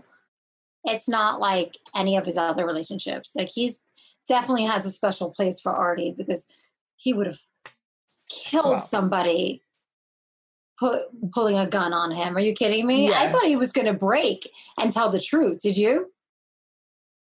Well, he thought the FBI got to them. That's what he initially thought until he says, Livia, your mother. He was like, my mother? Mm-hmm. And then you see the strategy going through his mind there and how he's going to pivot to talking about it with him. And you see him manipulate. So, does he love his friend? Sure. Does he manipulate him? I think he has a realization right there in the moment. Like, yeah, that was stupid. How stupid do you think I am? Yeah. But really, was it stupid? I mean, I think that was not the worst idea for that scenario, but maybe he could have just told him. Maybe things could have been avoided had he just told Artie they're planning a fucking whack in your restaurant. Why Artie not close it down? Well, Artie said that. Artie said that in that scene. I remember him saying, you were trying to save me and blah, blah, blah. And it's like, there was a beat there. I just remember there was a pause. And I really was like, I thought Tony was going to be like, I tried to help you. And look, you got all the insurance money. So you're good. You're okay now. Like, look at your new place. But but no. Nope. I mean, he should have just, a lot of bullshit could always be avoided if you just come to the person with the problem and say, this is my problem. Yeah. Here's a problem. Junior's going to take a whack out in your place of business. You need to go on that trip of those tickets that I just gave you. Tell your fucking wife, figure it out. It's either that or your place is going to be scarred and messed up forever. Blah, blah, blah, blah, blah. But then he's an accomplice too, though, just like you said about Carm. But then if it happens, Artie knows. So, I mean, but a fire. Like the fire. Well, it's a big one. Yeah. It's a fucking big one. I was always slightly wondering if I had to be on board with that one. I was like, am I on board with this? I know. I don't know if I'm on board with this. But anyways. You go from that scene where he knows that his mother has taken a further hit out on his fucking life. To now Tony Soprano, well, he manipulates Artie in that scene. Yeah. And now you're at dinner where the real manipulating begins. So that this dinner is like the calm before the storm. It's very quiet. It's the most quiet Soprano dinner that there's been. Mm-hmm. It might be a last one for a minute with both Junior and Livia. It might be the last one, actually, but I'm not sure yet.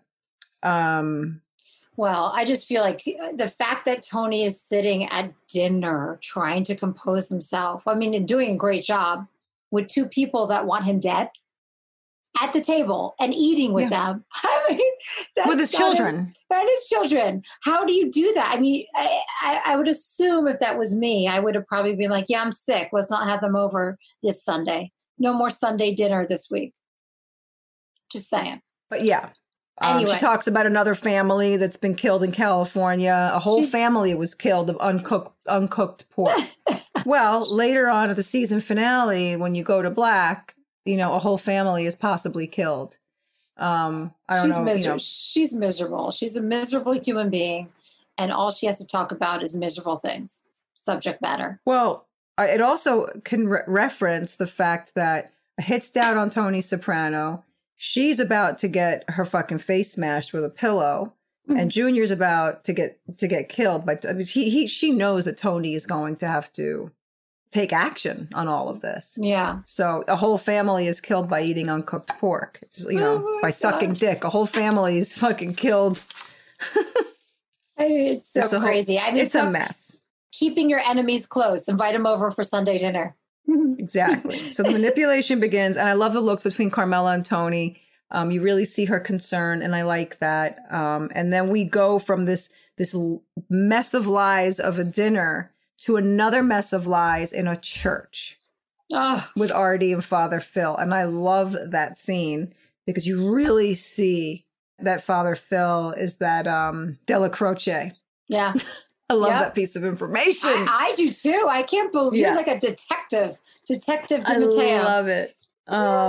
But he says that he has murderous urges and that he's full of rage. And I don't only hate this man, but I hate all men. I hate life. All. Yeah. He says, I hate life. So now he joins the existential ranks of the rest of the characters on The Sopranos. But I swear to you, watch that scene again. Father Phil looks like he wants to touch Artie Pucco's face and more than his face. Oh, yeah. I saw it. He's like, if you know how to cook, I will fucking do anything for you. I'm in. Mm-hmm. Yeah. I didn't get that. I watched it twice. I didn't see it, but now I'm going to watch it for the third time, just that scene, to check it out because that's interesting. This guy's a whore. This priest. He's a whore. And always trying to keep everybody honest. Trying to keep Artie Bucco honest. Let's talk about keeping himself fucking honest. The worst kind of whore. You don't see him coming with that disguise. Yeah, wolf in sheep's clothing. Yeah. So do you think that well, obviously Father Phil just like wants him to either go to jail or something. No, I don't think I think Father Phil is doing truthfully what Livia's doing. I think he wants Tony to go to jail. I think he wants Tony out of the picture. He's meddlesome. No, I don't think it's about Tony. I don't think it's about Tony. I don't. I mean, right now, as of now, I don't think it's about Tony. I think that he tries to turn people against each other like Livia does. Oh, so you just think it's just his thing. That's how he. Well, I think he's a snake. Yeah. No, I think he's a snake. He's a fucking snake. He's not offering any kind of relief for any of these women. It's all phony. It's all masked in with this religious veil of bullshit. To my favorite scene of the whole entire episode, we are going to talk about that when Carm fucking gives it to him. Oh. That's my favorite. We're not there. We're not there, but I'm going to slow down. Okay. So now we're with Sil, Chris, and Paulie. It's all of these scenes actually, from Sunday dinner to the church with Artie and Father Phil to Satriale's with Silvio, Chris, and Paulie, where the boss Tony Soprano comes in and confesses that he's been seeing a psychiatrist and this is why there's been a hit out on his life. He says, I was passing out. Notice he doesn't say I was having a panic attack because a panic attack sounds weak. Like I was panicking. Like you don't want your fucking mafia boss to be panicking about anything. So, I was passing out. Secrets are being revealed. They're all, you can't really tell what's going on in any of their minds. Paulie's response to this, well, it's not the worst thing I've ever heard. I was seeing it. It's like one person admits something, and then they all are like, me too. Yeah. Yes. Except for Chris. Chris had a problem with it. No, he doesn't. Is that what you got? I got that this is his father figure. This is larger than life. Interesting. If Tony has these issues that he needs to go see a shrink, then he's flawed. Then it's not his like superhero idol anymore. All of a sudden, the person he wants to be in life is flawed. It's like when I didn't see it that way at all. Actually, it's like when you realize your parents are human, and they have these mistakes at some age. You're like, oh, what? My dad had issues here? What does that mean? I feel like it's the same thing. I got to rewatch it. I picked up something totally different. What did you pick up? I picked up that he looked confused And that he, if you go back to his episodes where he's depressed, he can't get out of bed for days. Now you see him clocking Tony Soprano being depressed, not being able to get out of bed in the previous episode. So the reason why he was staying so close to him was because he knew that Tony Soprano was feeling that depression and how life is nothing, blah, blah, blah. And I think Christopher's having problems with Adriana right now. So when he says to her is it like marriage counseling? Like, I think he's listening like, I need to be going to a therapist. I need to do this. We have something really in common here. And then when he says marriage counseling and Tony Soprano says, yeah, like that, he fucking runs out of the scene. I know, because why does he run out of the scene? Because he's upset. He can't. No, because they never broach the fact that he was really upset. They do it at the very end of the episode, but it's more about the other two, Silvio and Paulie. I think that he is running to Adriana to try and fix the problems that they've been having. That's what I think. You see them in the end, in the last scene, which we'll get to, and they're fine. They're good now. Like, whatever issues they had in A Hit is a Hit, with her wanting, him accusing her of this and wanting her wanting a better life. They're fine. Well, this happens a lot on the show where they reunite. They don't talk for a few days or whatever, and then they reunite. I think that we haven't been speaking, and I think that his depression is something he identifies with in Tony. I don't think that it's it's the dog. He's licking his asshole. I'm like, what is happening in this room? I hear something weird. He's not licking his asshole. I'm sorry. He's nibbling. He's biting it like it's a corn on the cob. Okay. You know when your dog does that? Well, not anymore. But Margot, you can cut all this out. Don't cut that out. Why are you such a fucking priss? Because I'm not a priss. I'm trying. The young listeners will get. Young listeners in their 20s are going to think that's funny. If there's a 13-year-old listening to this show, that fucking mother is probably going to try to kill its kid too. So let's move on. Moving on. You don't need to cut anything out, Margot. We're going to have so many moments where I'm saying don't cut and Chris says cut, fans out there. And I want you guys to write in when Chris is actually right that something should have been cut. Yeah, just write it all in, Margot. We'll talk later. Look at me. Wink, wink. You have to understand, all I do is show up and talk. Chris runs the show behind the scenes on everything. Like, she's in charge of the whole business side of our podcast. I know nothing. I just show up and I fucking talk and I yell at her. So, okay, where were we? My stomach is hurting right now from laughing. Okay. So now, secrets have been revealed. There's a lot going on here. There's a lot at stake. He says, speak now or we don't fucking talk about this again. Christopher walks out. There's a leak. There's been a leak in the ship. And speaking of leaks, I would like to give our sponsor a really big thank you. Proof Panties. Yes, men out there. I know we have a lot of male listeners, tons. And I am going to talk about the panties that you need to go buy your wives who still bleed once a month. That's right. I just said that. This is a fucking mafia show, and I don't care because we're talking about blood anyway. Blood. So yes, lots of blood. Lots of blood. And for women too, they need to go buy them. And this happens. It's a part of life. You wouldn't be here if we didn't have our period once a month. And I just want you all to know that there's pictures circulating around of me doing my podcast in my leak-proof panties by Proof, because it's the truth. I have done my podcast from time to time in my panties. I'm not going to lie. We've been in quarantine. People think she's wearing her sweats, people. Surprise. Yeah. And sometimes I'll stand up at the end of the episode and Chris will see that I'm actually in my Proof panties. Here's the thing about Proof panties. They're leak proof. They don't have any harsh chemicals. They take your blood without having to make you look like a total grandma with a giant maxi pad hanging out of your panties, and you're wearing the big ugly grandma panties. And I don't know about you guys out there, the women listening, but I have a 35-year-old boyfriend. And even if I had a 75-year-old boyfriend, he doesn't want to look at my Depends. Okay. He doesn't want to look at the Pampers I'm wearing when I have my period once a month.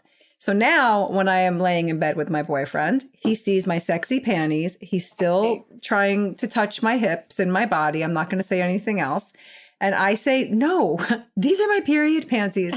He's like, God, but they're so sexy. And I'm like, you're twisted. get your hands off my period panties. And I'm like, but aren't they? And then I roll over and go to sleep.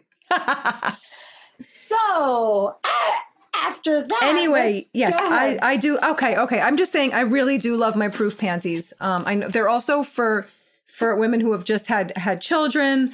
And there is leakage from peeing every now and then, like a little pee leak. You know, sometimes I also like to wear them thinking that if I'm doing this podcast for 3.5 hours straight, like we do sometimes, and I drink all this water, I can just pee sitting here while we're doing the podcast.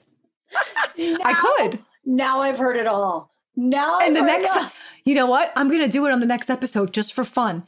Okay, I'm going to wear my proof panties. I'm going to drink a huge thing of tea and I'm going to sit here and I'm going to say, Chris, let's take a moment to talk about our sponsors. Wait. And I am going to pee into my panties to see if it holds all my pee, which I know it does, by the way, guys, because I like to play with things. We can both pee at the same time and see. I think my bladder's bigger than yours. It's like in Dirty Rotten Scoundrels. There's a scene, Steve Martin and Michael Caine, and he says, he goes, may I go to the bathroom? Steve Martin does. And they say, yes. And he goes, thank you. And then he puts his hand up and he's just pissing in his pants there at the dinner table. It's one of the greatest scenes. Let's do that. Yes. Okay. Let's reenact Dirty Rotten Scoundrels. You and I. Okay, we're done. Charmaine and Adriana. Oh, I love this. No. We stop by the church now. We're at the church. Yeah. Carmela stops by the church. She feels betrayed yet again. She feels cheated on. The emotional relationship has taken a toll on her. It's hysterical. This whole thing. She brings Zeddy. This whole thing is funny. I'm sorry. This is ridiculous. Yeah. It's funny. Yeah. It's it's female. It's the Sopranos segment. You and I are call like the Sopranos the like Sopranos. So this whole thing doesn't. I can't. It's weird, but it's funny. Yeah. She brings the spaghetti, and then he's wooing Rosalie. But she needs to lead up to that great scene where she basically tells a religious man, "You need to look at yourself." And look, that can be symbolic of telling that to any organization that tries to preach what's right and what's wrong. What balls, what balls, right? For her? Well, yeah, to tell a priest that especially, but he's dehumanized. You know, he's sort of, he's become too familiar. He's become too human. I was going to say dehumanized. He's become too human with her. Mm-hmm. He has too many flaws. He's not a god. He's not a priest on a dais. He's not a man of God. No, he's just a man. You know. So anyways. With a lot of urges. Anyway. And then we're with Charmaine and Adriana, and she's so excited. And Adriana still wants to be in the music industry, obviously, from this scene. Right? Yeah. She's going to be a music manager. Say it. Do it. You're going to be a music manager. I want to be a music manager. Manager. But my favorite line is when Narducci says, "The new exterminators, I got faith." The new exterminators, I got faith. They're sticklers. It's still funny to me that people think that you have that accent, because when I watch this and rewatching it, I'm like, oh my God, you speak so differently than this character. It's so not you, but it is. My voice is higher on the show. Although I thought my voice was high, but I think my voice might have been lower. I was smoking so many cigarettes back then. You said back in the day, back a few episodes ago, that Bama, your daughter, said it's like you're playing a 12-year-old. And I'm like, oh my God. She says you sound like a baby. You're like a baby that happens to be 30 and sexy and like all. I was in my 20s there still. I was 26 or 27. But It was not so much my voice. I think she was referring to how awkward I always was and the way I would say things. Like, my facial expressions. Even when Ginger and I watch it, we're like, we just crack up. I don't relate to But it's so not played that you. Part. It's not you. No, it's not and me. Then for me to there's that's just funny when people think that. But I was extremely self-conscious as a young girl, like beyond self-conscious. So that was an easy thing for me, I guess, to play. But Adriana was never meant to be self-conscious. That wasn't written into the show.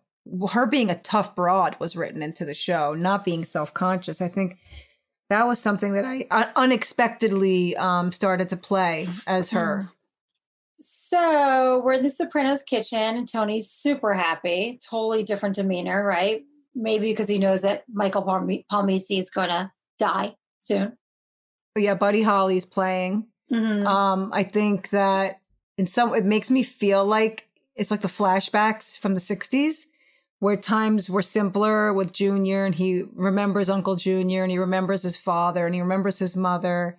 And right now he's about to kill all of Junior's accomplices, including Mikey and Livia. Like, he's about to kill everybody. Yeah.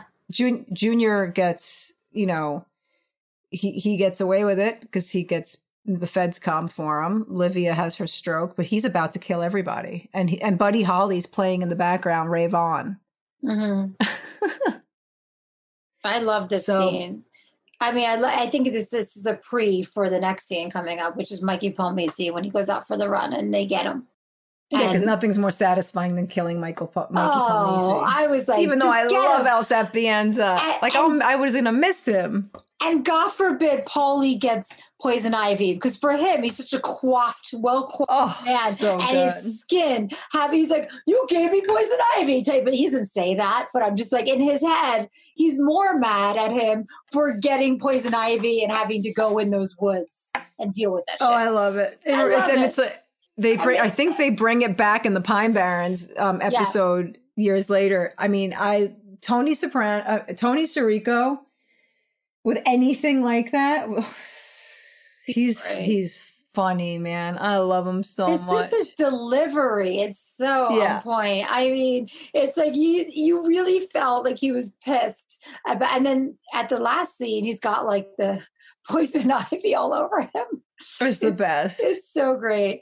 And then that weird shot, right? The point of view of the FBI from the door shots where the indictments are going down. It's like, and the music. They have a score. I mean, I think that's a score. I don't remember. With all of that weird beating sound. Anyway, so yeah, that happens. We lose Corrado Soprano, Larry Barisi, Joseph Beppe, I think they usually call him, Sasso, and I think a bunch of other ones. And then what's happening? The Sopranos are watching the news. Well, they're news. Watching Junior do the perp walk. And so Junior basically escapes by getting arrested now. Or he would have been killed. Yeah, he would have been the next to go. And the same thing with Olivia, escapes by getting a stroke, which we'll talk about. And the two oldies who orchestrated all of this both escaped by bullshit. Yeah. Bullshit. Manipulation. Well, no, he gets indicted and arrested. So then all of a sudden we're at the Nuovo Vesuvio. But you know what I noticed here, which is really great? Mikey Palmisi's wife's crying on the news, and there's a kid in the background like waving and like. Oh, I know. I didn't see it. See that? I just these little things that David Chase adds in. It's just. The kid's like laughing and waving and doing like these funny things that a kid would do if they're on the news. I don't know if that was David. I don't know if that's David Chase's choice. I don't even know what that. I have to see that again. Yeah, it's kind of funny. It just adds some just layers. Always layers. So we're at Father Phil and Artie have the talk. That's where we are. Yeah, he's still trying to convince him to tell the truth. Meanwhile, he's the biggest fucking liar that there is so far. Artie just doesn't want to deal. And then we go to Junior in jail, which is again more lies or the truth. What is it? So it's just a constant thread of pride. I feel like people that's pride lying. Against. Yeah, I just mean all of these scenes, how they all run into each other, and everybody's lying in every scene almost. So yeah, this is all about pride. And his omerta, but it's definitely pride. I mean, what does he say? If you'll testify that in fact you were not the boss of North Jersey, in fact your nephew Anthony Soprano was and is the de facto controlled your capo, that he de facto controlled your capos, with the backing of the New York families. I mean, he doesn't want to hear that. And they say to him, you're 70. How long are you going to keep eating shit? Yeah. I mean, you don't need to say that to Uncle Junior. That'll be it. He's impulsive. Impulsive. Yeah, impulsive. The fact that this guy won't even admit that Tony's really running things to save his own ass in jail is just crazy to me. Your phone's ringing. Do you want to get it? I know. No, it rings nonstop. I'm just joking. I'm joking. It reminds me of my favorite Jimi Hendrix album that I listened to. That's a bootleg. And he sings one of my favorite songs, Angel. And his phone's ringing. And the phone never stops ringing through the whole song. I like that. That's me. I'm Jimi Hendrix right now. Hey, Hendrix. Okay. So, Soprano House with Father Phil and Carmela, the best scene. Well, the second best scene. The best scene for me is the last scene, but this might be my second best scene. When she fucking calls him out. It's great. It's great. Snake. Well, he's already inside the house. That just starts it off as weird. And he says that Liliana let him in. Okay, why do you trust? Because he's a fucking priest. You let him in the house before because of his outfit. So if he were a nice little woolly fucking sheep, he would have gotten in the house. But if there was a snake outside the door, no. So she's like, he's a sinner and you came up here to eat his steaks and you use his home entertainment center. I mean, this is how she starts the whole thing. Because he's saying, I'm concerned for Tony. And that was her response. The fact that she's getting the balls up to confront him, for me, says mountains about who she is and how strong she is. Well, the most important line she says is, I think you need to look at yourself. Yeah. That's what this show's about, really. I mean, if you think about it, everybody is, to a degree, the main characters. They're all having moments where they look at themselves. Well, he's manipulating spiritually, which is like not even trying to, spiritually thirsty women and being that person for them that their husbands aren't. I mean, this is just a whole... Yeah, it's like a preacher or a cult leader or anybody that's involved in any sort of extremism, extreme beliefs. But yeah, preying on their spirituality is definitely a way in because there's so much innocence around that. Yeah, and he makes these women feel special. Yeah, and he makes they're taking care of him. He makes them feel special. They think he's a god. They're everything that their husbands aren't. What they view Father Phil, he's like pure, but he's really not. He's actually just as bad as their husbands. So. I mean, she's worried about her husband cheating on her with other women, actually sticking his dick inside another human being. Here you now have a priest who's not going to do any of those things, and now you're really jealous. I know. Now you're jealous. This is what it takes to be jealous. Someone who enjoys someone else's ziti as much as yours. Do you think that Tony's having an emotional affair with his Guma, or do you think it's just physical? No. I don't think he has an emotional affair with any of his Gumars. I think all of his Gumars sort of in some way have elements of Livia. I think his emotional affair is with Melfi. I do too. Yeah. So this is her emotional affair, Carms.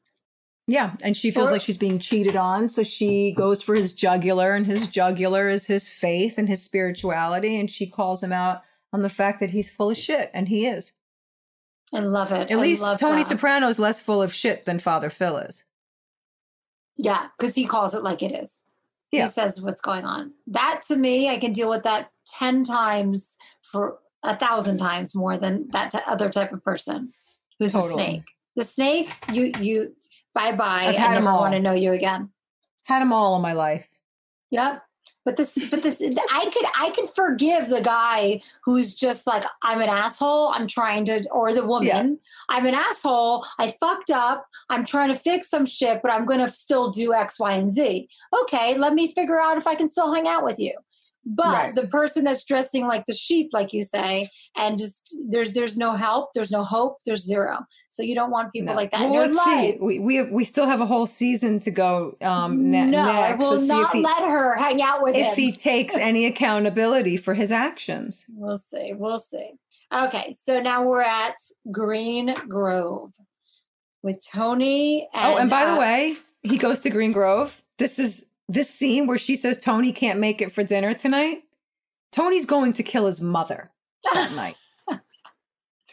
Oh That's God, why. that's right. It's true. He's going to Green Grove. Why is he going to Green Grove? We don't know. He gets intercepted by a nurse, a doctor, the social worker. Olivia had a stroke. He was on his way to kill his mother. He grabs the pillow. Yeah, I don't think he would have ever done it. Okay, but it's definitely insinuated. He walks in, he's furious, and he's about to kill his mother. They've gotten rid of Mikey. Junior's gone. Last one left is Livia Soprano. He walks in there, with a vengeance and grabbing a pillow till he's intercepted by one of the social workers or the paramedic. I don't know, whoever it was. I mean, if that's me, I'm just going to kill Uncle Junior because I would let my mother live in this, like, I know. And she's old anyway. And I'd be like, I know all about you. And I killed everyone around you. So now you can just be miserable, alone, and die alone the rest of your life. But yeah, he doesn't care. Well, she doesn't care because is that a smile on her face or not? Again, back to the ambiguity of the questions that the show raises but doesn't always answer, which is, great art. Makes you think. There may not be an answer, but at least it'll get you thinking and wondering what's really going on. Have you ever had a conversation that meant so much to you with somebody else and they're just not there? They just like with the smile and you're Hundreds. like, I really need to let you know this is how you made me feel. And holy shit, do you understand? And they're just like, hundreds of conversations like that. And then I ended up walking away from every one of those people and never seeing them again. Exactly. Yeah. I felt for Tony in this because he never got that. He never got any sort of recognition that I'm sorry. I don't know. Was he looking for that in here? Do you think? Was he looking for? I know what you did. Your only son. I mean, your male child. I heard the tapes, the fucking FBI tapes. I mean, he goes right at her. Yeah. You know what I mean? He's I tried to do the right thing by you and tried to you try to have me whacked. She's smiling. Look at the look on her face. Well, how many fucking rocks do you think he had in his shoes for that scene? It was just, yeah. He had him in his pants too. I don't think Ginger forgot. Did you put him in his underwear? His balls. I love playing scenes like that, by the way. I can imagine it must be fun. They rile me up. They really fucking crush me. Like it takes a lot of energy out of me, but those are the kind of scenes that I would get off on. I can imagine. I remember I have a hospital scene with all the men and Christopher at some point. It's coming up in the next, I don't know, couple seasons. I don't know when. But that was one of my first scenes where I had to like be emotional. And I loved it. I'm sure that must be so fun to play a different. It's not really fun, but I felt, at those different times in my life, you can almost feel like you need it because it's cleansing in a weird way. Cathartic. Yeah. So anyway, that scene is that scene. I mean, that's a big, huge moment. He's about to kill his mother and he doesn't. Does she have a stroke? A stroke means, she may never have brain power again. I don't think you can fake that. But how do you fake that at a hospital? Like she's at a hospital portion of the nursing home. You can't fake a stroke. All she has to say is my left arm is going numb. My face feels numb. Or my you can say the whole right side of my body feels numb. Oh, really? Okay. You can pretend that you can't speak anymore or that you can't read. I was 100. My father had a stroke. My father had a stroke when I was pregnant with Blackjack. Mm-hmm. My mother was on drugs at the time. So we were kind of writing her off. We didn't even realize she had dementia yet. So I'm dealing with a father who has a stroke, a mother who has dementia and we don't know it yet. And I'm pregnant with my boy. And we're in the Hamptons in the blizzard. It was right after Christmas. And my brother comes knocking on my door and he's freaking out. I need you. I'm afraid something's going on with daddy. Something's going on with daddy. So I rush downstairs. My mother's not even down there. She's still fucking sleeping. And my dog was at my door all night scratching and I was exhausted. I was like, the dog has been scratching my door all night. I fucking am exhausted. But I run downstairs to see what's going on. And my dad's standing by the window looking out at the bay. And he goes, this is my worst nightmare, but I think I'm having a stroke. And he's standing there. I go, what do you feel? He goes, my right arm is numb. And I said, shit. I said, let's sit down. Come on. And the dog runs down and starts licking his hands. She was by the door all night because he was up all night, starting to have the stroke. And the fucking dog knew it. She knew it. Yeah. Magical. He's like, I didn't sleep all night. And it's funny. None of my brothers, my other brother was gone already, but my one brother couldn't deal with what was going on. He was freaking out. So you call the pregnant one, who I'm like, this pregnant, you know? Of course. Yeah. And I had to deal with the whole thing. And there was a blizzard and we couldn't get the car there. By the time the ambulance got there, he lost all mobility on the right side of his body. Jesus. My dad lived through the stroke, everyone, by the way, but he's not alive now. Moving on. Oh my God. Can we just end there? Jesus Christ. Moving on. Anyway. He goes to Melfi's. There's some saucy music playing in the background, and then the lights go out. Yeah. No one's there. The janitor says she went on vacation. Boom. The lights start to flicker out. That's very telling, symbolic, a choice, obviously. The lights are out, meaning, you know, this is closed for business right now. Yeah. You know, observing your subconscious, all of this stuff. His anchor is now gone.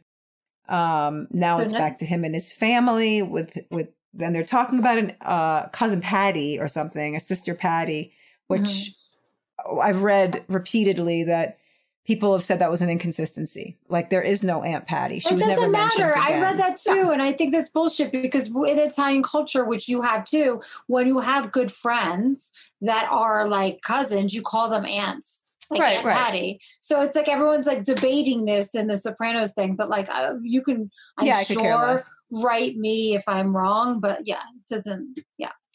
But I will say I miss those East Coast rainstorms, right? Oh, I love those rainstorms. Magical. They're magical. Yeah, they really are. Especially going into what, the fall? The summer? No, the restaurant. Like I just think the restaurant. That restaurant with the candle. I'm thinking about that restaurant that they were going into Vesuvius. I know. I was back in the Hamptons in my house. I was back in New York watching a storm out the big windows out the backyard. Oh, that's nice. That's nice too. With my dad, actually. Anyways, yes, dinner at Artie's restaurant. They run in there.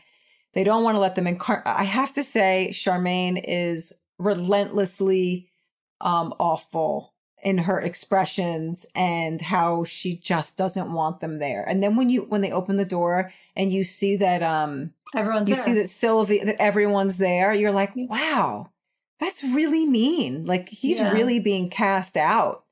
They were almost begging to get in. Like they were saying, like, and they're kids. We have no food, we blah, blah. And like, really, you're going to turn down this guy? You just had an altercation. Wait, I'm sorry. You just pulled a gun on him.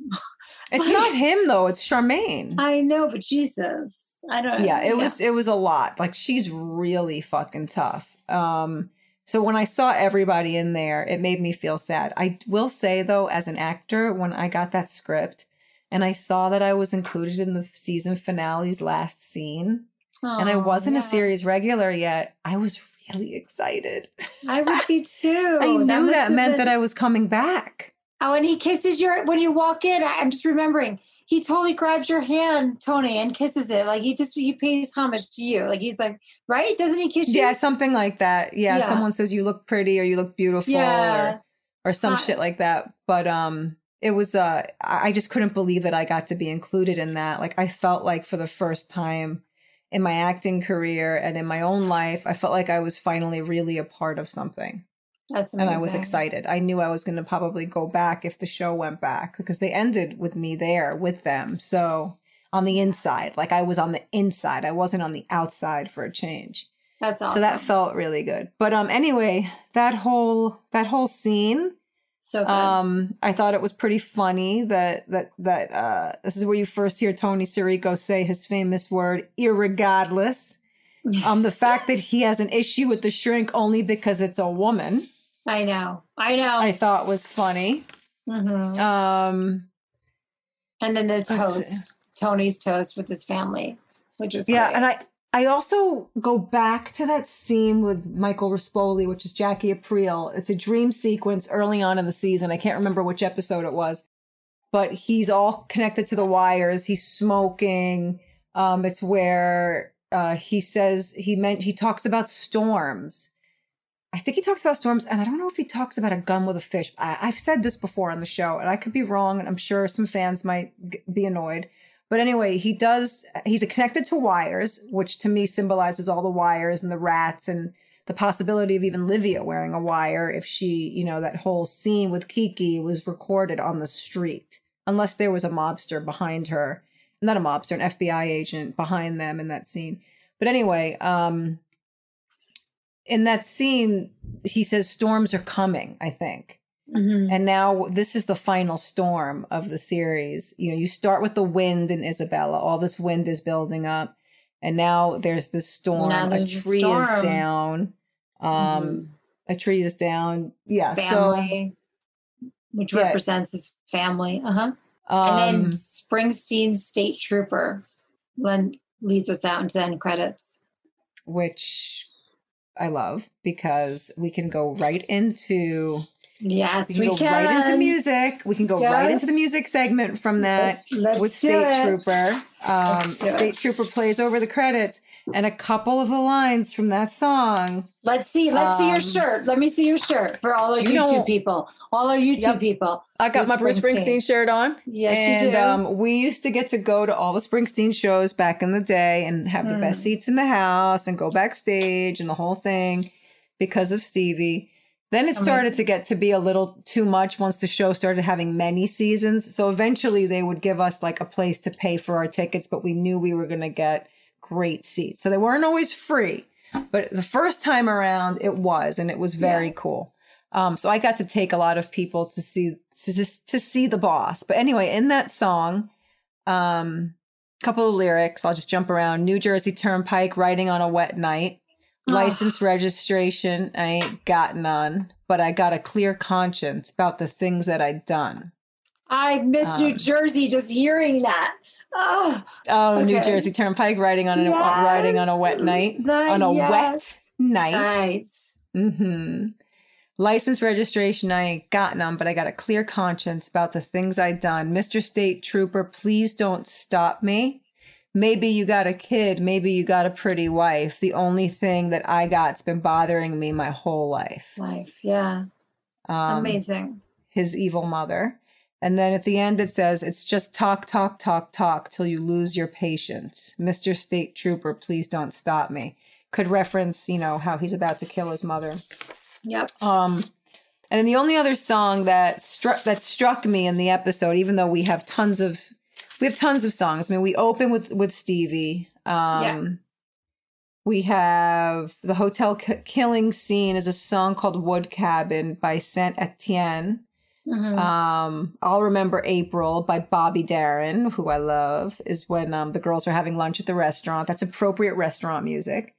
And it's also, I've Got You Under My Skin. Oh, that's Frankie Valli. Yeah. Okay, there's two songs going. Is there an old switcheroo? I don't know. We got Groove Me, what's one of my favorite songs. Screaming Cheetah Willies. It's Bad, R.L. Burnside, which I love, which starts the, and all they say throughout the whole song is, it's bad, it's bad, Yeah. What do we have? The choir music when they're in church. The Four Sections by Andrea Parker, mixed by Steve Reich. Rave On by Buddy Holly. Yeah, that one I talked about. That's when he's all excited that morning and they're like, oh, you're in a good mood. Yeah. But inside of me though, some of the lyrics, and this is when he comes out of Satriali's the very beginning, and download the song and listen to it because it's a really, really great one. Inside of Me? Inside of Me is so good because it's kind of got the 1950s, 60s vibe that Stevie always likes all these kind of garage bands, but it's got that thing going also. And some of the lyrics are, I know it still remains because I'm still the same and there ain't nothing going to change my mind because I've spent my whole life just trying to find something I know I need but can't define. Trapped by the locked doors you never could get in. I'm still alive inside of me. It never died inside of me. And then it kicks in that scene where he walks out the door. Now I know that we're a little bit older. And it makes me think of when he was a little kid playing with Junior in the flashbacks. And now he's saying goodbye to Junior after Junior gives him the okay for the whack. And he's got this, like, he looks like a child, Tony Soprano. Yeah. Like he's like sending them off like, I am going to kill all of you. All of you. Do you understand that? You're going to fucking die. Yeah. And he looks so happy and like just a little mischievous kid with Stevie's song playing in the background. Now I know that we're a little bit older and I'm going to fucking destroy you all. Anyways, food. Come on. Why don't you pronounce this pasta off, dude. Fuck you. Come on, you pronounce it. No. Oh, this is your little manipulative way of getting back at me. Honestly, I never know how to... You know why I said that? Because I never know how to say the name of this fucking sauce. This sauce annoys me, but I'm going to go for it. It's bucatini. They're shortening it. Bucatini matriciana.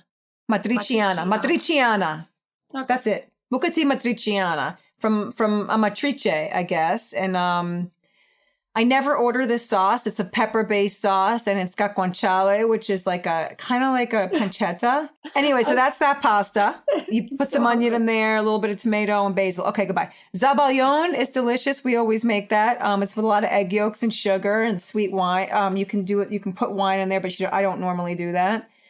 Let's see. Oh yeah, you can put any kind of booze in it. Anyway, it's like a custardy. It's a very lightly whipped custard dessert, and I like it with strawberries. Yum. Anyway, cavatelli with duck ragu. We never say cavatelli. We say gavadil. A duck ragu. Very strange choice of sauce, but I think we know why they did that. Mm-hmm. But here it says here, Margot gave us our notes here. It says commonly cooked with garlic and broccoli rub. Oh. You mean gavadil is not duck ragu, because I don't know how the duck ragu sauce goes. I like my gavadil with spicy hot sausage and broccoli rabe with a nice sage butter sauce. I'm done. Oh my God, that sounds so good. Okay. Mafia lingo, easy, soupy. Compare, partners, accomplices, buddies, mea culpa, my fault. Chris, I know you like this one. What? Which one? Faccia brutta. I don't see that. Where's that? Oh, faccia brutta. Yeah, ugly face. But it's kind of like a pretty face, too. You were like, it's an endearing. Yeah. It could be both. People will say it to their cute. Yeah, they're cute little babies. Faccia brutta. Okay. Yeah. Ugats. It's like. Do you know which one I did? You know which one I didn't know is the next one? Struns. Oh, Struns is one of my dad's favorites. What a Struns that guy is. It's like what a real piece of shit. Yeah, I didn't know that. But I didn't know that. Yeah. I didn't know what that meant. Okay. Total. All right. What else we got? Who got whacked? We're freaking Jimmy? done. We're What's done. up? Oh, by the way, yeah, we had a few murders in this one. Who were our murders? Who got whacked? Jimmy? We got three murders in this episode. Jimmy Altieri. No, you said it right. I don't like when you say it right. Say it wrong. Oh my God. I got murdered for saying his name wrong. And by the way, I'm going to mispronounce all these Italian names. It's my favorite. I know. Go ahead. Keep going. No, that's it. How do you say this name? Chucky Signore. Where's Chucky? I don't have that on my notes. I didn't write that down. Chucky Signore and Mikey Palmise. They all get killed in this episode. They're all Junior's guys. I'm happy Michael Jimmy's not Junior's guy. And by the way, I think so far we're up to maybe 15 deaths. Not all murders, but I think we're up to 15 deaths in season 1. So that's that. I'm glad Mikey Palmise's gone.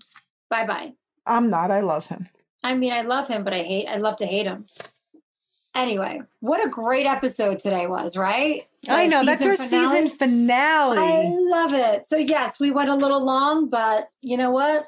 it's a finale, so we can. Not even a guest, and we went long. I love it. I wasn't sure if we were going to have that much to talk about today, but it looks like we really digressed and we're all over the place. I really hope our fans really like us now. I really hope they listen. They listen to after maybe an hour. I don't know. Maybe we went on for 2.5 hours, but you know what? Who cares? We had fun.